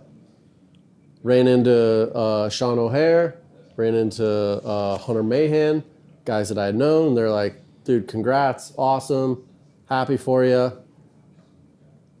Who was with them? Sean Foley, their coach. And I was like, he was like, man, congrats. And I was like, he's got a good vibe. Like, I like this dude. And I was like, man, I'm thinking of making a change. Like, are you taking on new clients? He's like, yeah, I would love to help you out. I was like, cool, let's have a phone call next week. So I had the week off after the PGA, and we chatted on the phone. We talked for like 3 hours. And I was like, man, this dude's like philosophical, thinks deep. A lot of the stuff that I am diving into, mental stuff, he dives into as well. Cool, we're on the same vibe. And I was like, look, here's the deal. I need to be taught in a feel manner. I can't be taught left brain, words, positions. I can't be taught that way. It's gotta be feel, it's gotta be right brain creative, visual, feel, kinesthetic. And so he's like, yeah, I can teach that way. And the guys he had on tour at the time, Justin Rose, beautiful golf swing. Sean O'Hare, gorgeous golf swing. Hunter Mahan, incredible golf swing, right? Yep. And I'm like, man, those are like 3 of the best swings on tour. Yeah. So I'm like, Stephen Ames was the other one. Great golf swing, incredible ball striker, right? And I'm like, this is probably the guy that I need to go with. So anyway, I started working with Foley after Peter, after the PGA and a week off, and started working with Foley at the start of the playoffs, the FedEx Cup playoffs. And so, I remember, like, first couple weeks, I was like, ooh, I'm starting to hit some pretty good shots. Like, feels pretty good. All he was doing was kind of like just making sure that like I wasn't moving my head off the ball, that I was just sort of staying on it. And I was like, man, I flushed it like at Boston the second week. I hit it really good.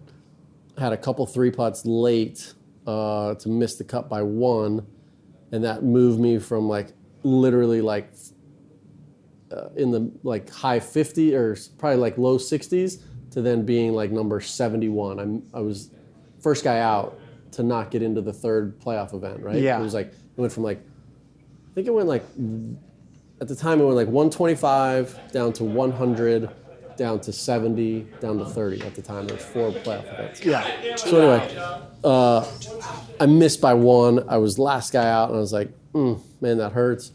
Played a few events in the fall, but I was in like Maui to start the year, Tournament of Champions.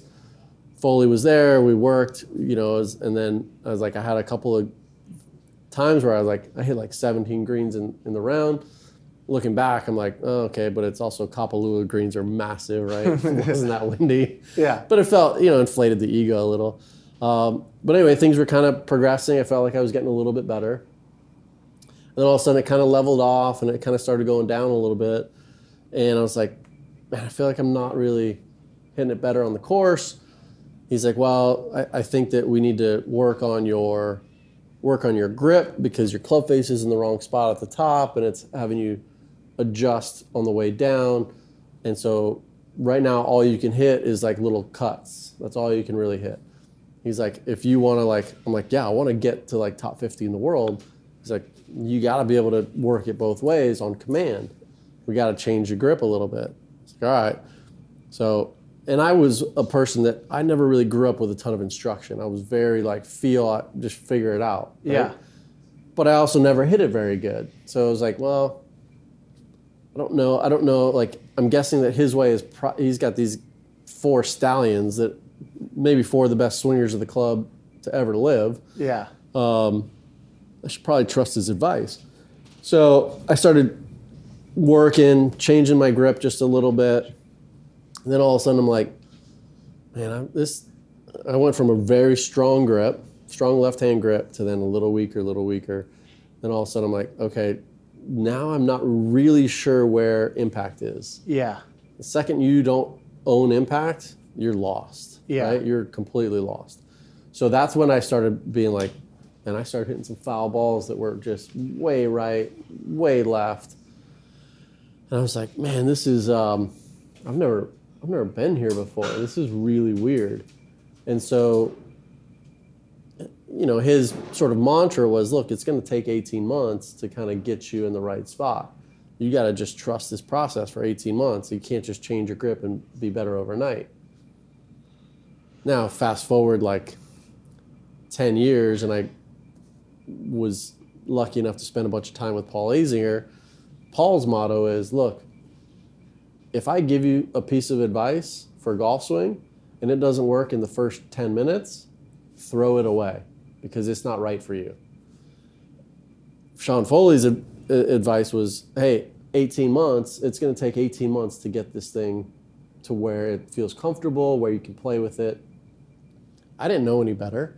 27, 28 years old, I didn't know any better. I hadn't had a ton of instruction growing up. I'm like, all right, I trust you. I see your other players. They're all doing well. And he was just about to get Tiger Woods as well. Tiger was just about to come on board. I'm like, this guy's the hottest coach. He knows what he's talking about, right? And he was a great with words, great salesman, great orator. And so I was fully bought in. And as a person, I'm loyal to a fault. Like, I'm like, yeah, I'll go with you to the end of the earth, right? Yep. Like, it doesn't matter if we're going to die. Like, I'm with you. And so you kind of pair all those things together of like, hey, it's going to take 18 months. Sean also doesn't want to be like, well, I couldn't help him because it looks bad on him. And then I'm like loyal to a fault. And then all of a sudden you're like, 18 months, look, you got to just trust me. Okay, he's got 4 other guys that are swinging it great. I'm like, I got to trust this guy. He knows what he's talking about. These other guys are striping it. Yeah. So I went to the ends of the earth for him and what he was believing in. And it was just like, man, it just got worse. The more I practiced, the worse it got, right? Like, I just remember, I remember being at Colonial, and it was like, I was the first one on the range that morning, practiced, went and played a practice round, came back, worked on it, went and worked out, came back, practiced till the sunset. I was like, fucking Vijay Singh's got nothing on me. Yeah. Right? Like, and I just kept getting worse and worse and worse and worse. And I was like, dude, I'm working my ass off and I can't seem to get better. What is going on? And so I was just like, man, I just got to keep working. I got to just trust it on the course. I got to keep trusting it better on the course. And I just wasn't. And then kind of the breaking point came in like 2010 at the Wells Fargo, the Wells Fargo in North Carolina at Quail Hollow. And we were on the 7th hole. I think it was the first day. And I had hit it great on the range. And I was like, Foley was there. Had a really nice warm-up session, get on the course, and it was like mediocre. And then we get on the 7th hole, and it's this kind of gentle dogleg right to left, par 5. Water up the right-hand side, but just a gentle dogleg, right? Nothing to be really scared about. And I get up there, and I try to hit this like just slight little draw, start in the middle, work to the left side of the fairway, get underneath it, kind of like just don't really understand where the club face is, right? Don't understand where the club face is. High right. Walk up halfway, because I think it's in the water. Walk up halfway. I was playing with Stuart Appleby and Martin Laird. And get up there, and they're like, I think it actually went over the water into that person's backyard. In these massive homes. But on that other side, it's out of bounds. So rather than dropping there and just playing it out, I got to walk all the way back to the tee, right? So anyway, rules official comes. I grab, my caddy, grabs my driver and a sleeve of balls. He gives us a ride back to the tee. He leaves the bag there. Gives us a ride back to the tee. We get back to the tee box, and it was Davis Love, Stuart Sink, and Ryuji Mata standing on the tee waiting, right? Because we had walked all the way up there. It's a par 5. You were waiting anyway. And then we'd come all the way back. So I get up there, tee another ball up, try to hit this little draw like I'd been hitting on the range. Same shot. Out to the right, high out to the right. Again, over the water into the person's backyard. I felt like Tin Cup. I was like, give me another ball. Teed it up, same shot. Give me another ball. Teed it up, same shot. Give me another ball. Teed it up, finally hit it, but like overdid it into the left rough. I ended up making like a 13 on the hole, right? And Foley was walking around watching. And I'm like, surely like you see that something's disconnecting from like the range to the course, right? And so I think I shot something like 85 or 88 or something absurd, right? And I didn't I just remember the guy holding the standard bearer was like, what are you? I was like, just don't put anything there. He left it blank the whole day. I was like, that's probably the right thing to do. And so, but that was like one of those moments where you're like, I've never experienced anything like that. Like it was such a shock to the system. But I came out the next day and I played, right? But it was like, I didn't quit because I wasn't injured. I didn't withdraw. I was like, no, I'm going to play. Like I need to figure this out. That's what golf is. Yeah. And, but I think the disappointing thing, I think for me is that like Foley never went to the spot of like being like, dude, I just don't think what I'm giving you is resonating with you. Let's go get a second opinion. Let's go get a third opinion. I'm in this with you, right? Like we're in this together. I want the best for you. I want the best for you. Let's go see if some other people have ideas that may jive with what your matchups are saying on the golf course, what your golf swing matchups are saying. And so he never really did that. And I think that was maybe the most like disappointing part of it was like, man, like I was ride or die with you to the end. Like I knew like I'm in it with you all the way. I believe in you. Like let's do this together. But he couldn't really get his ego out of the way to be like, hey, let's go see Butch. Like let's just go spend 2 hours with Butch, see if he can help you out. Let's go spend 2 hours with Hank Haney. Let's go spend 2 hours, whatever. Like let's go do this together. Let's just get a second opinion. Let's work this out together. It was just like, hey, just hang with me. Then all of a sudden I'm like, well, I just finished 210th on the money list. I just lost my card. Now what? Sorry, man, I can't help you. I got to help my guys on tour. I was like, shit, I thought we were in this together. No? Like, you're peace out? Well, now I signed Tiger, and I got to work with Tiger, and it's way more. I'm like, man, I thought we were like boys, and we were ride or die all the way. And it was like, I think that was the hardest part, was like just kind of like, man, I was in it. Like, you told me it was going to be 18 months, and I'm in it. Like, let's go. And then all of a sudden the 18 months came and went, and then I'm like, I still can't get it around on the golf course. How do we figure this out? And it was like, he couldn't put his ego aside to then go through it and be like, hey, let's figure this out together. And I mean, the blame also ultimately lies with me of, hey, I'm going to go to the ends of the earth with you. Like, I believe in you. I believe in what you're doing. I believe in what you're teaching. I should have at some point been like, look, this needs to work on the golf course. Like, at the end of the day, all that matters is score. I got to get it in the hole less than everybody else. And if it's not working, I should have pulled the plug earlier. But I was naive. I was believing in what he was saying. And I don't think he was doing anything maliciously, but it was just like, at the time, he was giving me the best that he had. I just sort of maybe wish that he would have put his ego just aside a little bit and said, hey, let's go get a few different opinions. This doesn't seem to be clicking for you. Let's get a few different opinions and see where that goes. What I can't understand from that situation is, from the golf teaching perspective, is you just won on the PGA Tour. How many guys in the world can say they've won on the PGA Tour? It's a very, very small club.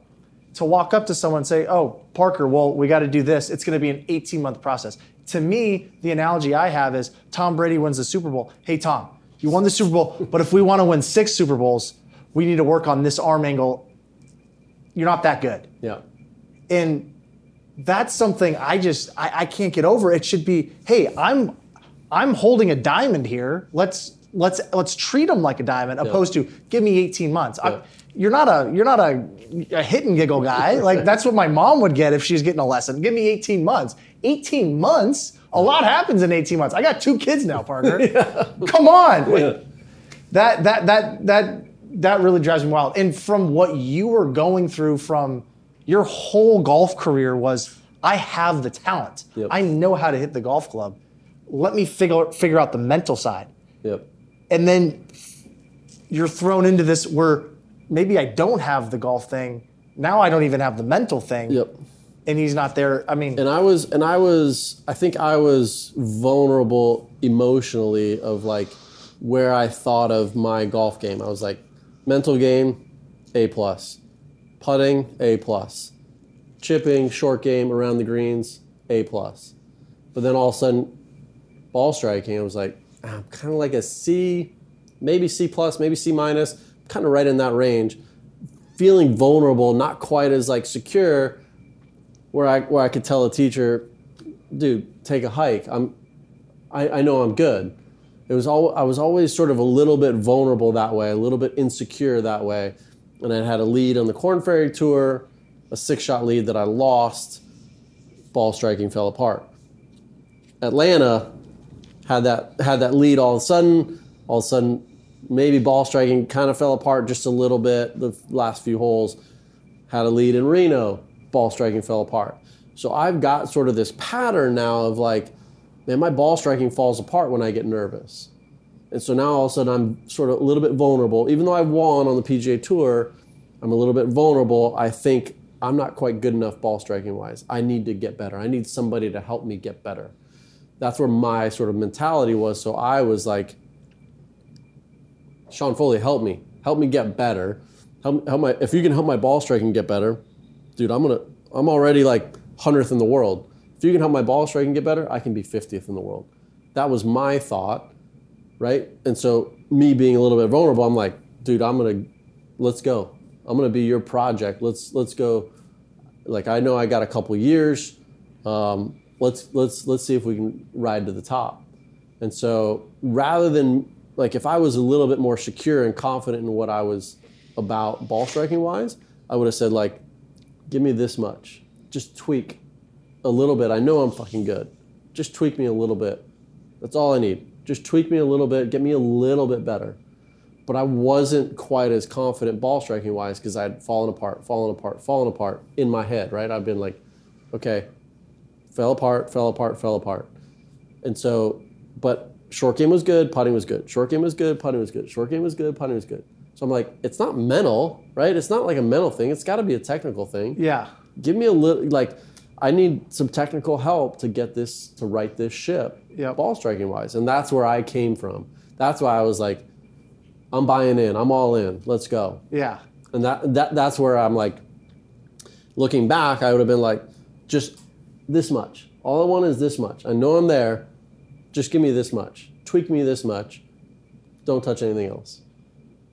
So would you say there's a disconnect between coach and player just throughout golf in the sense that, you know, Sean Foley probably looked at you and said, oh, here's my project, you know, opposed to you're saying, let's go that inch with me. Yeah. And you're thinking, let's do this together. And he's thinking, here's my project. Yeah. And projects fail all the time. Is that still present in golf? I think, yeah, I mean, you look at golf, man, and you look at golf instruction, there's way more guys that have been ruined by golf instruction than have been created by good golf instruction, right? Ian Baker Finch, Duval, there's a number of guys, Michael Campbell, like a number of guys that have been like at the top of the ladder, gone to chase something, and then all of a sudden, where are they, right? So there's a lot more guys that have been ruined by poor golf instruction than have been like made into a superstar by great golf instruction, if that makes sense. Yeah. And you spent a lot of time with Paul Azinger, didn't you? And can you talk about that relationship maybe and how that differed from Sean Foley? Yeah, I mean, like, you know, Zinger's a very like old school kind of a guy. No nonsense, no BS. So we've known each other since I was like probably 16 years old. He'd come over to Hawaii like a week before the Sony. He'd go fishing. He was friends with the head pro at Waialae, so we'd get to play 9 holes together when I was like 16, and then I qualified for the Sony. We played 9 holes together when I was 20, qualified again, and when I was like 24, 25, we played 9 holes again together. So like I'd kind of known him a bit, and then after the whole like Sean Foley thing, and then 2 more years of just like pure struggle, trying to play mini tour stuff and shooting 75, 76, and like making like six birdies and shooting like 75 because I had like 4 out of bounds balls, right? And I'm like, man, this is brutal. I think I'm gonna give up the game. I think I'm done. And I happened to connect with Paul through that same head pro, and we sat there and had lunch. And I remember I was like just in tears. I was like, I think I'm done. I'm done with the game. And he's like, dude, come hang with me in Florida. Come spend a week with me. Just hang out with me. I'll declutter your brain. We'll get you back to like the player that you were. I was like, all right, I got nothing to lose. I'm shooting 75 anyway. It doesn't matter. And so anyway, I go back to hang with him, and he was like, your brain is so cluttered with like swing thought after swing thought. He's like, let's just declutter your brain. Let's just like push all that stuff out. Let's get you back to being an athlete, get you back to being just your true natural self. It's like, all right, you want to do that? Yeah. So it was, like part of the interesting part about like hanging out with him, like when we first started, was like when I went to his house, I'd land in Tampa and I'd drive an hour to his house in a rental car. I get to his house, and he's got this great house on Tampa Bay, in Bradenton, Florida, and it's an amazing place. And in his garage, he's got 12 motorcycles. Does not own a car. Not one car. Yeah. Right? When I first showed up there, I'm like, you must keep your clubs at the course then. Where do you put your clubs? Yeah. He's like, well, I got a set over at Concession and a set over at Gator Creek. I was like, all right, are they the same set? No, they're completely different. So he had kind of checked out of like playing golf, right? Like he had, had such an amazing career, but like right at the height of his career, he had gotten to like second or third in the world rankings, right behind like Norman and Seve. And he was like the American guy, right? And as soon as he gets there, he got invited to play in the Skins game. It was like Arnold Palmer, Norman, Jack Nicklaus, and Zinger, right? It was like he was the guy, right? He was like in that foursome. Yeah. And so it was that week, I think it was like 92, 93, something like that, where he's like, dude, the previous year, he's like, I had 11 top threes. Like, how insane is that, right? On tour. And so he was coming off this amazing year. He gets there and he's like, man, I'm having some pain in my shoulder. I can't swing, right? So he goes and he gets like an ultrasound on it or a MRI on it, and they find like this black mass on his shoulder. What the hell? Then when he plays the Skins game, he goes to see another doc, and the doc's like, I think you got a cancer like in your shoulder. So he got cancer basically like at the height of his career. He was just kind of coming into his own. And so gets this cancer, and it takes a lot out of him, a couple of years before he like really comes back and plays on tour again. And about 4 or 5 years later, ends up winning back at the Sony in 2000. And so I think that was his only victory after the whole cancer thing. But after that, it was kind of like, I think he sort of started to realize why, like he played with a chip on his shoulder. Like, and I know that sounds bad with literally having cancer in your shoulder, but like he played the game with a chip on his shoulder, like trying to prove people wrong. He always sort of grew up with that mentality of like, yeah, watch me, I'm gonna prove you wrong. And so I think every 4-footer he had, it was like there was so much like desire and like fire behind each 4-footer he was gonna make. That's how he played the game. Similar to like a Corey Pavin. Very like fiery, like every putt meant the world to them, right?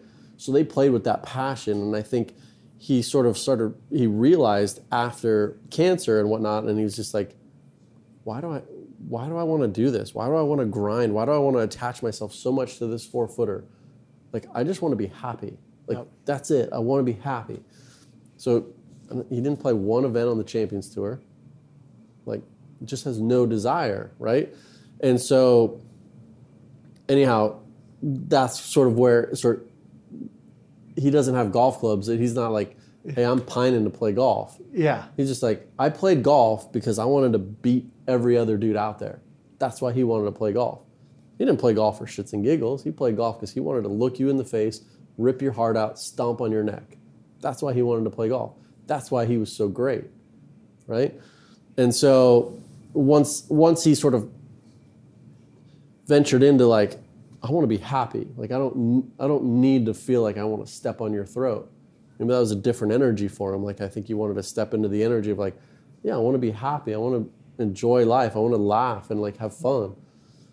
Golf wasn't providing that for him, so I think he sort of stepped away a bit. He took time off. But when I first showed up, like to his house, he had 12 motorcycles, like no car, no golf clubs, right? It was just like, hey, I got a set here and a set there. What are they? I have no idea. It was clubs from like 15 years ago. Yeah. He had these old like McGregor like blades, like this Callaway driver that was like kind of still square. He had one of those like Nike drivers. I was like, what are you playing with? Yeah. He's like, I don't know. It doesn't matter. Yeah. You're like, and I was like, And it was wow. like you're stepping into your old self with the Woodwood. You're Yeah. stepping back into that confident world. Yeah, exactly. Yeah. And so we just sort of went through these like so he wouldn't ride on his motorcycle out to the golf course, and it was probably a 30 to 40 minute drive. And so he's sitting there in my rental car, Paul Azinger, sitting there in my rental car, and we're driving out to the golf course, like to Concession or Gator Creek, and we're driving out there. And we just start talking. And like I'm asking him questions, and I'm like a sponge, right? I'm just like, dude, tell me about this. Or like, I feel like, I get anxious or nervous or this feels weird. And he would just go on and we would just have these great conversations. And that was like some of the best learning for me was just having these conversations to the course and then home. We'd play golf, right? And there wasn't a ton of like, hey, get the club in this position or that position. There wasn't a ton of that. It was more like the ride to it and then the ride home. And we'd talk about all kinds of things on the way there, on the way back. Maybe there's a couple things, hey, how about that shot on this hole or what about that? But it was more broad. It was more like it really felt like, like that Tuesdays with Maury. It felt like you were sitting there, like he was he comes off like a little bit as like country, he grew up in Florida, but he's one of the smartest guys that I've ever been around. And like golf IQ wise, like I actually asked Phil Mickelson, I was having dinner with Phil. I was like, hey, I've been spending a lot of time with Zinger. I was like, what's your take on Zinger? He's like, top 3 golf IQ of all time. And I was like, no shit. I would have thought you would have ranked yourself like 1, 2, 3, 4. But like for Phil to say like, dude, Zinger's like top 3 golf IQ of all time. Statement. I was like, that's a big statement. And so yeah, we just had like these amazing like chats, like to the course, coming back, stopping at these like, McDonald's to grab, like, he's like, hey, pull it. Like I'm driving, right? Yeah. And he's just sitting there in the passenger. He's like, hey, pull into this McDonald's. Like, let's grab a Frosty, right? And you're like, or like whatever the ice cream cone is, right? And he's like, let's grab. And so we'd pull into these McDonald's and grab these Frosties or these little ice cream cones. And like, he was like a kid, like he was so happy, right? And he was messing with the lady and like, what do you call these things? A McFlurry, a McSunday? What do you call these things? But he's just one of the greatest guys, and I think I just learned so much from being around him. But he helped declutter my brain, and I think one of the main things that like we talked about, he's like, all right, Parker. He's like, we would stand on a range, and he'd be like, what is the shot that you hate? What is the shot that gets you in the most trouble? I was like, the one that goes way right. He's like, okay, why? Why does that one go way right? Why do you think that goes way right? I was like, because I'm afraid of the one that goes left. He's like, absolutely. You're afraid of the one that goes dead left, so you go bail out and go way right. I was like, yeah, okay, that makes sense. He's like, okay, well, let's take away the fear of left. If we can take away the fear of left, right will disappear. I was like, all right, that makes sense. How do we do that? Nothing technical. Nothing technical. I was like, how do we do that? He's like, all right, see your target out there, like that pin? I was like, yeah. He's like, all right, let's build a wall in your mind, about 5 to 8 feet left of that target. Like, build it brick by brick all the way up. Build that wall all the way up to infinity, right? I was like, all right. He's like, take as long as you want, but you better build that wall.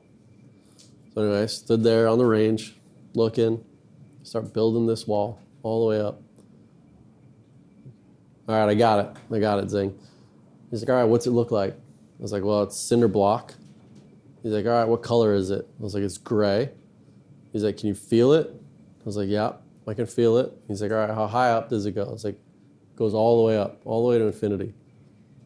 And he just looked me square in the eye. He's like, this is the last shot you ever get to hit in your entire life. Would you ever miss it left of that wall? I was like, no. He's like, okay, you get one shot. Hit it up against that wall. Don't let it go left of that wall. Just see that wall, have this ball kiss right up against that wall, finish on the flag. I get up there, this thing just starts against the wall, almost kisses it, lands right on the flag. We went through my entire bag and went sand wedge, pitching wedge, 8-iron, 6-iron, 4-iron, 3-wood, driver, all the way up. 21 out of 23 shots, just dead perfect. But every time he made me like build a wall. We changed targets every time. Made me build a wall in my mind to get so clear on what we were doing. and made me feel it, see the color, like literally like see the whole thing. And he challenged me on every shot. Like, this is the last shot you ever get to hit in your life. Would you ever miss it left of that wall? No. Well, make a swing that you can feel like it's going to go right up next to that wall and just no bailing out. If you bail out, it doesn't count. So 21 out of 23, right on my target. The other 2 was like 15 feet right of it. Not like 50, 100 feet right of it, but like 15 feet right of it. I was like, holy cow. Like, that's zero technical. Zero technical. And the takeaway from sounds like your experience with him is there's no ego. Everybody's vulnerable. Yep. He's in your rental car, stopping at McDonald's, talking about what are you thinking about, opposed to, hey, I got 30 minutes with you, Parker. I got Justin Rose calling me real quick. Yep. Let's get to the top. Yep. And that takes me to the next question is something that I admire about your story is I'm sure I can't fathom how many people told you give it up, move on with life. But this is your life, right? And it everyone has their own journey, if you want to call it that. And you've learned. I can't imagine what you've learned over that process. And now you've found the second chapter as a coach. And shit, I went to you, and I thought I was a pretty good golfer. I thought I had a pretty good short game. And Jimmy will tell you, I was like, I'll get up and down from anywhere. The moment you get me behind a sand trap, I'm clueless. Yeah. And there's so many things I didn't know. And I went and met with you, and it changed my game, changed my perspective.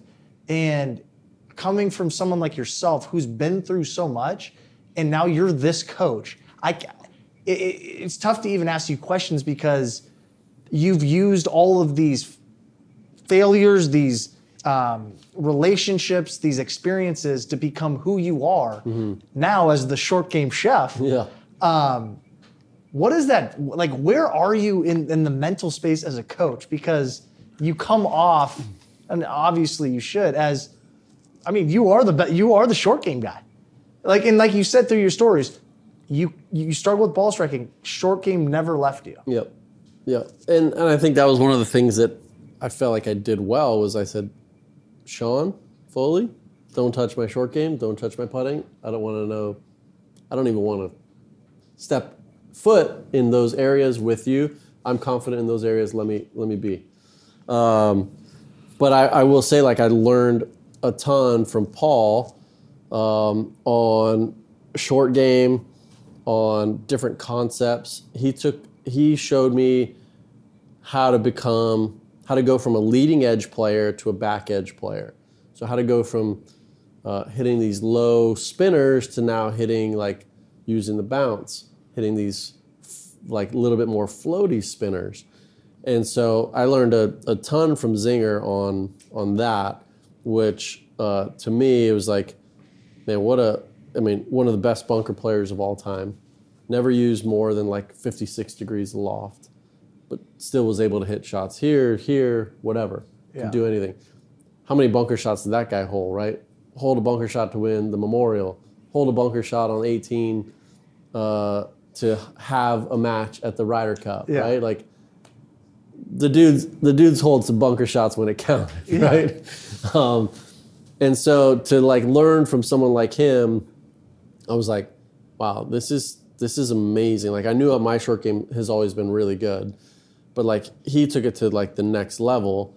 And then once I started learning from him, I was like, man, I wonder if I could test some of these theories with like force plates, TrackMan, using a vest, like all these things of like seeing how the body moves, weight distribution, angle of attack, spin rates, launch angle, all that stuff. I'm like, let me test some of these theories that Zinger has, some of these theories that I've adopted and maybe tweaked a little bit. Let's see how they hold up with science, right? And I'm like, all of them held up, and I'm like, all my theories have held up under like what science, like the scientific data I can get in return. I'm like, I think I've got something here because I can come at it from a player's point of view, and understand how to communicate in a way that's not going to get somebody too far off, right? I take the mentality that Zinger has. It's like, even for you, I'm like, if I can't get you, if you're not better in the first 10 shots, I'm giving you the wrong information. Yeah.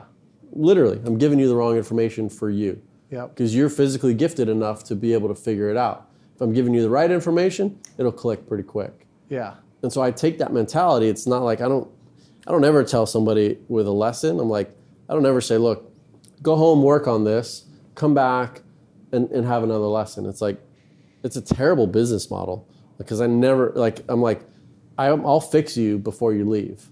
Yeah. Like, you will get better before you leave.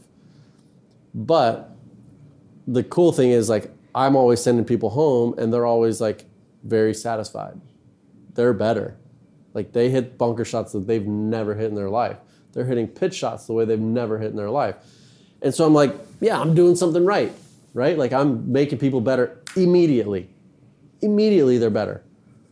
And I go to like people with the chipping yips. I'm at like 12 people that I've helped come out of the chipping yips, right? Maybe not fully, Yeah. but like they're out of the chipping yips. They're not like nearly as bad as like literally flinching on every shot, but they're out of the chipping yips, right? And so to me, I'm like, there's some gratification in that. And I think the things that I've learned in the past with coaches I've had before, and then learning from Paul, I'm like, dude, I know how to make people better immediately, right? And Yep. give them the right information and communicate it in a way that makes sense to that person. Yep. And if I don't communicate it properly, then I move to plan B. I'm going to say the same thing, but in maybe a different way, or I'm going to show it to you. Or maybe you're like a feel guy, so I'm going to move you in a certain way. Or maybe you like to watch it. Maybe you're a visual guy, so I'm going to demonstrate it for you. So I do, but I'll say the same thing basically in like 5-6 different ways, but maybe I'll do it in different styles so that one might click with you, right? Yep. But again, if I'm not making you better in the first like 30 minutes, I'm not doing the right job, Yeah. right? Like, I'm not doing my job. And so that's sort of my motto. Like, that's what I'm like, I'll stay with you until we're actually hitting good shots. Yeah. Well, I mean, what I find poetic about where you've gotten to is, instead of taking this statistics approach first, you said, let's take the feel, and it sounds like Zinger too, take the feel and then let's test it with the science. Yep. And then let's validate it. Not let's take the statistics and throw it on somebody. Yeah. And that's something that, like, I've told Jimmy trying to give me lessons, and with you too. I remember the first lesson you had, you go, feel like there's a wall in front of your knees because you're dipping like that. Yep. And all I think is knees, boom. It's Awesome. flush. Yeah. And I mean, it's in all sports. It's like baseball. You know, I used to work in baseball. They talk about statistics over feel. And if you actually talk to the guys who are successful, it's gut guys, it's feel guys. So I always think about that. But so, I mean, before we get on to the club that you've created, I mean, as a coach, it's tough, especially in golf, to feel vindicated, to feel like I have some validation of, you know, I'm teaching somebody. One of your players just won the women's British Open. Yeah. Come on. Yeah, pretty. Not amazing. many people can say they won a PGA Tour event, right, let alone been a coach for short game of a major championship winner. So tell me how that feels and that whole process. Well, I think, like, just to maybe back up just a second, like, just getting into the whole coaching thing, because I think there's a somewhat of an interesting story there where I think a friend of sort of all of ours, this caddy, Doug, who caddied for me and was kind of friends with all of us, he's like, dude, your short game's sick. You got to post some videos on Instagram and like tell people how to do it. Like, I think there's a market there for it. Yeah. And I'm like, what the fuck is Instagram? Yeah. I'm not on it. Yeah. You guys all call me dad, right? Like, I'm not on Instagram. I think I had like my agent set up Twitter 10 years ago. Like, and I'm like, whatever. Like, I'm on Twitter, but I'm not like super active. But all of a sudden he's like, dude, I'll take some videos. Jimmy took a few videos. Like, let's put some on Instagram and like, And so anyway, I you know, like, one of the things I'm good at is like being creative. And so all of a sudden I'm like, shit, I'm gonna call myself the short game chef and like give everybody recipes as to like how to hit these shots around the green. And I mean, I just came up with that out of nowhere, probably after a couple of tequilas, but I'm like, short game chef. Come home that night, like I was like, you know, wife is like, hey, you know, what'd you do today or whatever? I was like, let's go. I set up this Instagram account. I took like a dozen videos, like called myself the short game chef. She literally started crying.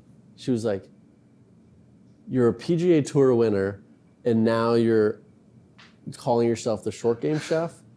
What the hell are you doing? Yeah. Right? And I'm like, I thought it was kind of a good idea. I don't know. I've been playing shitty. Kind of seems like an interesting idea. I feel like it's kind of cool. Like I feel like there could be some traction there. And so anyway, literally 2 days later after Doug and Jimmy had helped me sort of like post this thing on Instagram, like posted like a dozen videos of like little 50-second how-tos.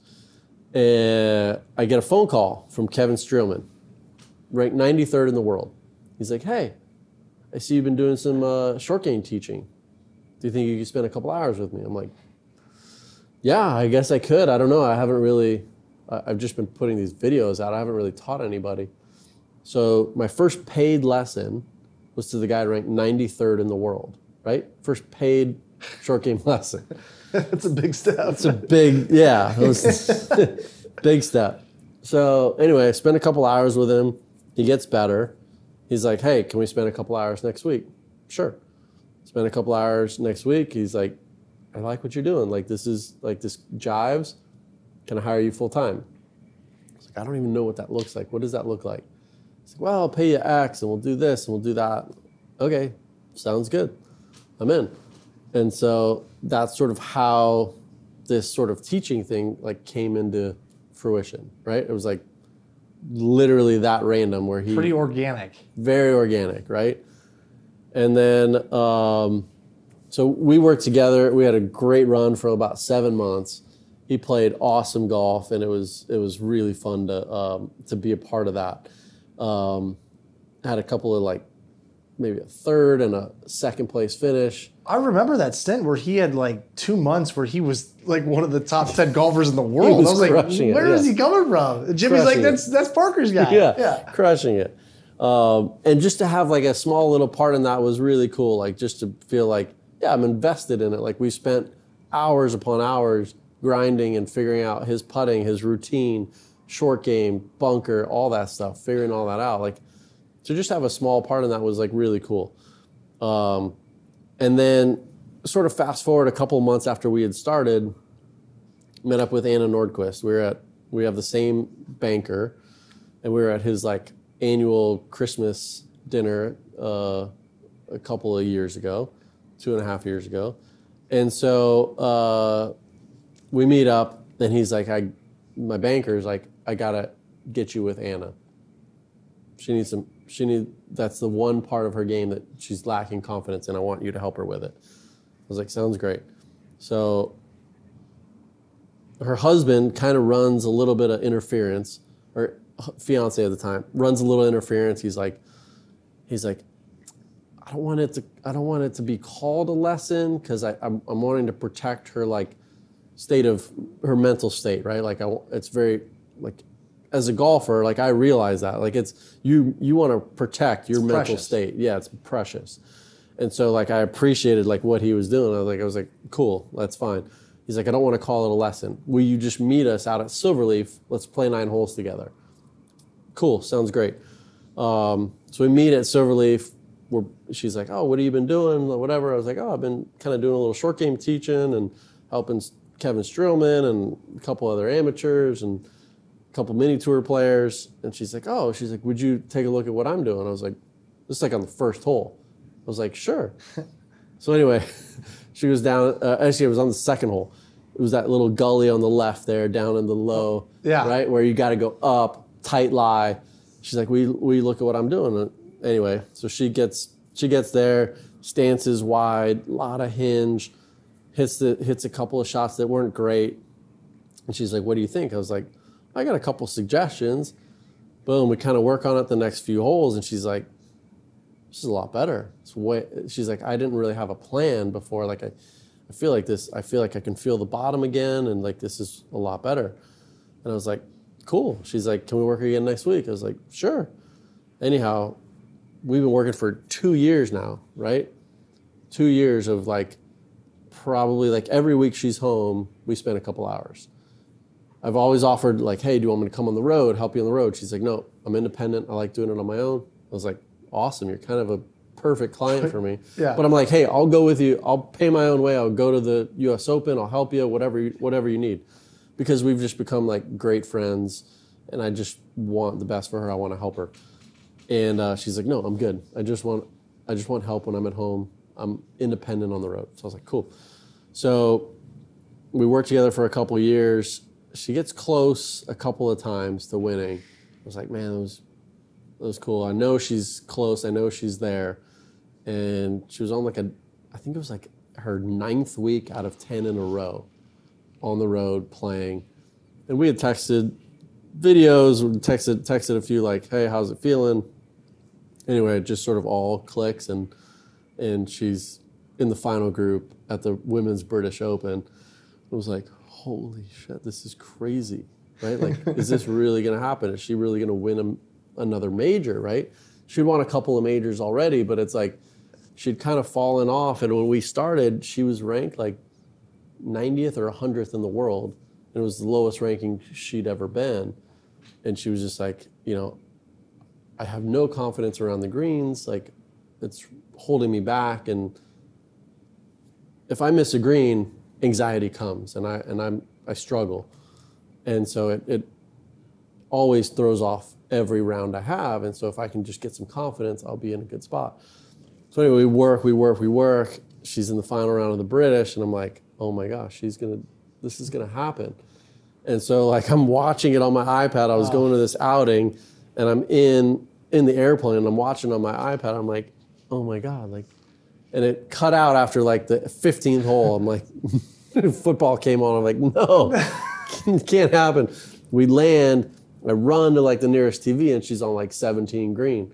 And I'm like, okay, she hit the green, whatever. She gets to 18, she hits it on the green in 2. The other girl hits it in the bunker.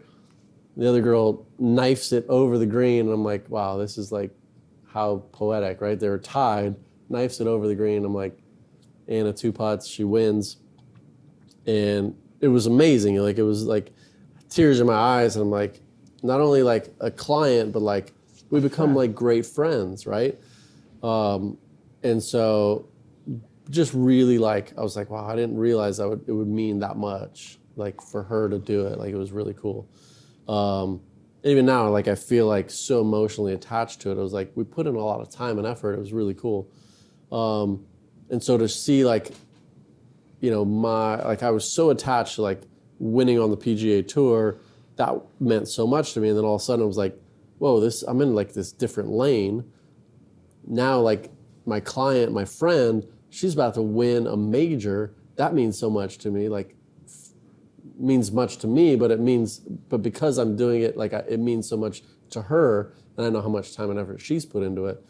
But I've been a small part in that, and it was like, wow, it was really cool. And then, the celebration was amazing. And then her going on Golf Channel a couple days later and saying like waxing poetic for like a minute and a half of like how much our work has meant to her, and that how much confidence she's derived from our work is like, holy cow, like it meant a lot to her, so yeah, like something like that, it's like you're just like, what where did this turn come, right? Like this turn in life, like where did it come from? Coming home and your wife laughing at you that you're the short game chef to you're on the Golf Channel talking about it. And I think, just, I don't want to speak for you, but hearing all of this, talking about being a coach, but more importantly, being the coach, it's not about you. It's about them. Yep. And having that relationship and having the no ego, I care about you first and want the best for you, is what ultimately makes a confident player. Yep. I know my coach, she's sitting on the 17th tee box knowing if I miss a screen, I know I got Parker up there with me. Yep. And I don't know. Is that fair to say? Like, yeah, it's fair to say. I'm speaking for you because hearing your whole story, you've learned a lot through everything, and now you're at this point where, in my opinion, and I know there's a lot of people that say the same thing. I don't know who else I'd go to see if I need some short game help. Yeah, totally. Helps out. Yeah, and I think I feel like even like putting my own ego aside, I'm like, Anna's asked me for help with like putting and stuff, and it's like, hey, I'll give you what I can, but at the same time, if it's not feeling right, like go see somebody else. Like let's go ask other opinions. And so she did, right? I'm like, I can help you with some routine stuff. I'm like, your technique looks really good. Yeah. But if you feel like your technique's off, I'm not seeing anything that's off. So go see somebody else, right? And so, but short game wise, she's never varied. She's just like, you're my guy. And like, it's gotten better and better, and I've gotten more and more confidence. And so just the other day I looked, I'm like, holy cow, she's like 15th in the world. All of a sudden she's gone from like almost 100th to 15th in the world. And it was like, that doesn't happen by like me giving her bad information, right? Yeah. It's like there's a part, and short game's not everything, right? It's a component in her entire like piece of pie, right? It's one component. But that was the component that for her, she was feeling like was missing. And so she would ball strike it good. She'd miss like 3 greens, make 2 bogeys and a double, missing those greens. You can't be 16th in the world by doing that, right? You got to get those up and down to keep that round going. And so as small as short game is, it still becomes a big piece of the pie because it's like, it builds momentum, right? It keeps the momentum going. You miss a green, you get it up and down, keeps the momentum going. You make 3 bogeys for an entire week versus making 3 a day, right? Making 12 bogeys. That's a huge difference. That's 9-shot difference. That's the difference in being 100th in the world or 15th in the world. Like it becomes a big thing. And so like, even though I've in this niche of like being a short game guru, being the short game chef, I feel like even though it's a small niche, the further people are hitting it, the more short shots they get. We all know golf. Golf is about momentum. It's about maintaining the momentum of a round. You miss a green, you don't get it up and down, deflated, right? You get it up and down, boom, then you birdie the next hole, your round is going, right? And so as small of a niche as short game is, as you play golf more and more and more, you realize, oh my gosh, short game's like, it means a lot to like the momentum of a round. In my opinion, it means everything. Tiger Woods' dad said when I got Tiger Woods into the game, let's start from the hole out. Yeah. That's the most important part. Yeah. And I can speak to that. I've had those rounds where you hit two greens and you get up and down from everywhere and you shoot better than everyone you're playing with. Yeah. From an amateur perspective, that's everything. It's everything. And people go out and they wonder why the 76-year-old's beating the 32-year-old. Yep. He barely bunts it out there, but his short game is so compact and so good. Yep. That's golf. It's not a different sport. It's not a sport of, I think, in my opinion, I think Bryson DeChambeau is great for the sport, but at the same time gives the wrong impression of what golf really is to people. And then they go out there thinking they got to hit the 7-iron with big draw, land it, boom, tap in. That's great if you can do that once or twice a round, but most of the round is making long putts, getting up and down, keeping, like you said, that momentum. But in the effort of, or in the topic of momentum, you've come up with a golf club. So let's talk about that real quick.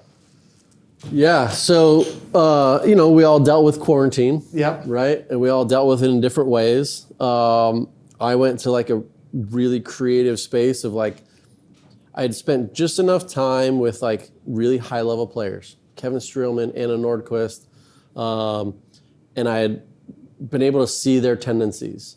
And then I had spent just enough time with amateurs who had tendencies of their own, which were not good, right? That's why they were coming to see me.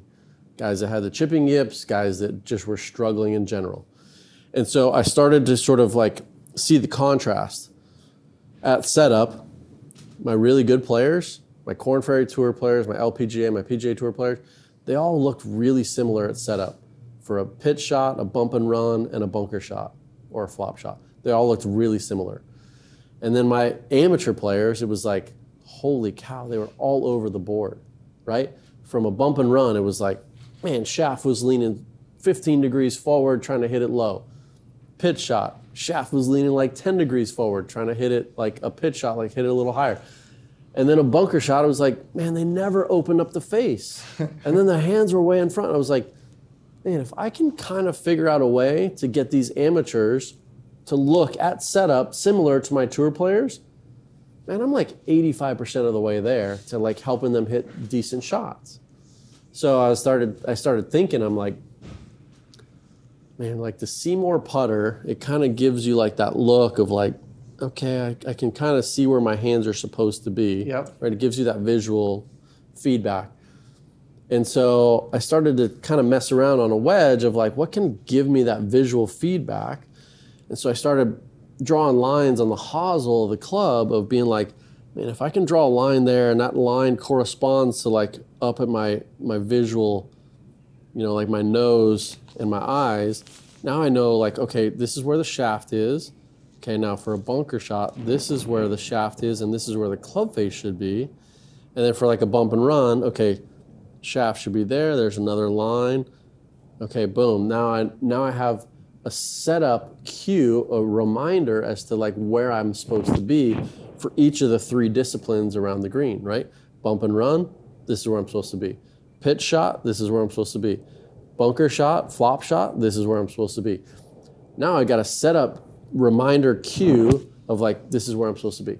Done. I'm good. Like now it's like, okay, I'm pretty much, the swing's not that far, right? Bump and run, swings here to here. Pitch shot, swings here to here. Yeah. Bunker shot, a little longer. Flop shot, a little longer. But I got to set up in the right spot or else I'm toast. You don't have to worry about that. Yeah. So now that I've got people set up in the right spot. So anyway, went through the whole process of like seeing if this idea was actually out there, number one. Seeing if it was legal with the USGA, number two. Seeing if it was like even plausible to like draw lines on the hosel, mill it, paint it, all that stuff, going through all that process of like, does it take weight away from it? How can we do it? So spent a handful of months trying to figure all that out. Even just setting up a meeting with Titleist was 4 months in the making. And I was a Titleist guy from when I was like 15 years old on. Yeah. Right?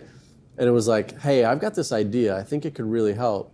Well, let's talk about it at a 30,000 foot level. I can't talk about it in the details, right? We have a bunch of money that's invested in R&D in-house. We can't discuss, we might be working on something similar to what you're doing. So we can't talk about it in details. Let's get our lawyers to talk about it so that maybe we can then have a conversation about it. It was like, wow, this is... Just want to make a golf club. I'm like, I just want to help.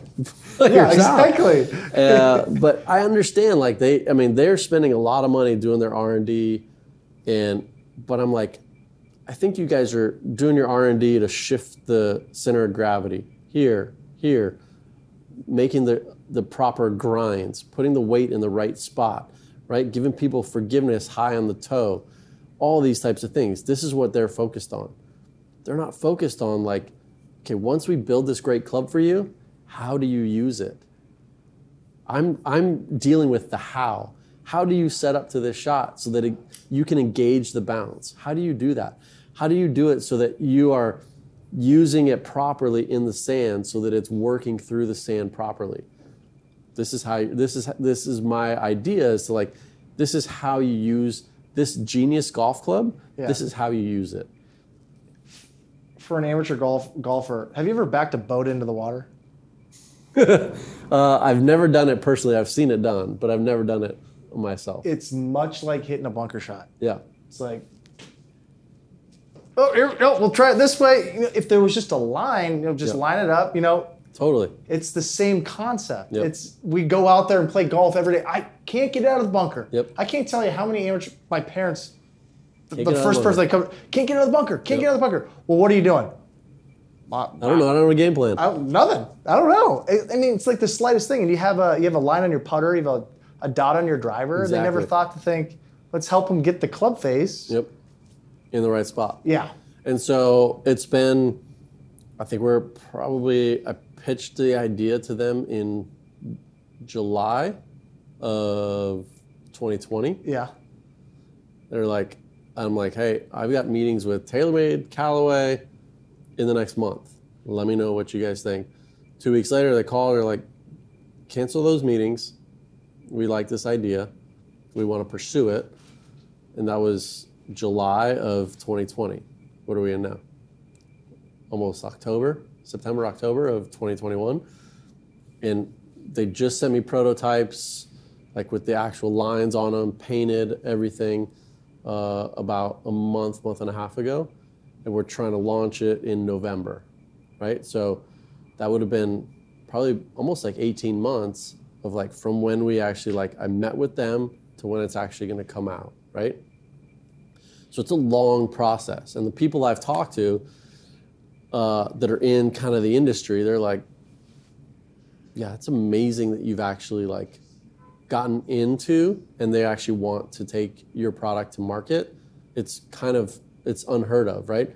And the Titleist guys that we talk to, that I deal with, the marketing guy, he's like, we've never done anything like this. We've never gone outside of our company, taken an idea and brought it in and done a licensing deal.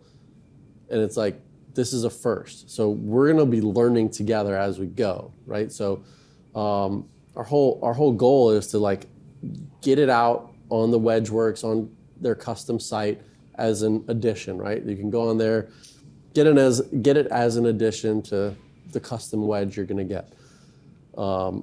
Use it, see if it helps you. If it has a bit of a heartbeat, hopefully it grows, right? Hopefully people enjoy it, use it. It's helpful. Hopefully I need to get it in PGA Tour players' hands so that they can use it in tournaments. Zoom in on the camera in their bunker. Oh, what's that on his club? Oh, it's a line. Is that helping him align? Yeah. It's USGA legal. You can use it in tournament play. And so that's then the progression of how it then evolves into being on a handful of wedges to then being the standard on every wedge. In 10 years time, my goal is for it to be on every Vokey wedge in 10 years time. I think it's that helpful, right? You've got lines on your putter, right? Yeah. There's going to be a time, and my hope is there's going to be a time when you're looking down at a wedge and be like, dude, you still have a wedge with no lines? What are you, living in the Stone Ages? Yeah. That's my thought is it's that helpful, for people to have that reminder as to where you're supposed to set up. And it makes a lot of sense. And it makes sense, right? It's just yeah, of course. Why wouldn't you? why would you not have that on your wedge, right? Yeah. So I guess I'll finish with this. You have such an amazing story, and I'd say it sounds like you're on the second half of your second chapter. What do you hope for on that last leg of your second chapter? What's the aspiration? Yeah, I think at the end of the day, I want to make the short game cool. I want to make it fun, right? Right now, like you said, Bryson DeChambeau, it's all about hitting the long ball. It's about the long ball is sexy, it's fun, it's cool. I want to make the short game cool. I want to make the short game sexy and fun. That's what I want to do. Because in my mind, not every person can hit a 350-yard drive like Bryson DeChambeau. Not everybody can do that. I can't do that. You can't do that. We can't carry it 350. But I can make you hit a pitch shot like Bryson DeChambeau. I can make you hit that flighted spinner off of a tight lie. I can get you to do that. I don't need you to have crazy speed. I don't need you to be physically gifted. I can get you to do that. I think I want to get across the message that short game is fun, the short game is cool, it's sexy, and I think that anybody can do it. I can get you to do it. I can get Steph Curry to do it. I can get Barack Obama to do it. I can get anybody to hit a sweet, spinning, floaty pitch shot. I can get people to hit incredible bunker shots. I think I can do that with anybody across the globe. I think that's what the second half of the second chapter looks like. Is like sending that message across the world that I can get every single person to be able to hit that sweet spinning floaty pitch shot using the back edge of the club, hitting sweet bunker shots. I think that's the mission.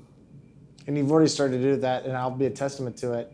When I miss a green and when I leave it in a bunker, I'm actually confident now. Yeah. Like, I'll get up and down from anywhere. Yeah. And that's something you want when you go on the golf course. So, you got anything else, Jim? No. That was awesome. It's a lot of time. Is there a name for the club?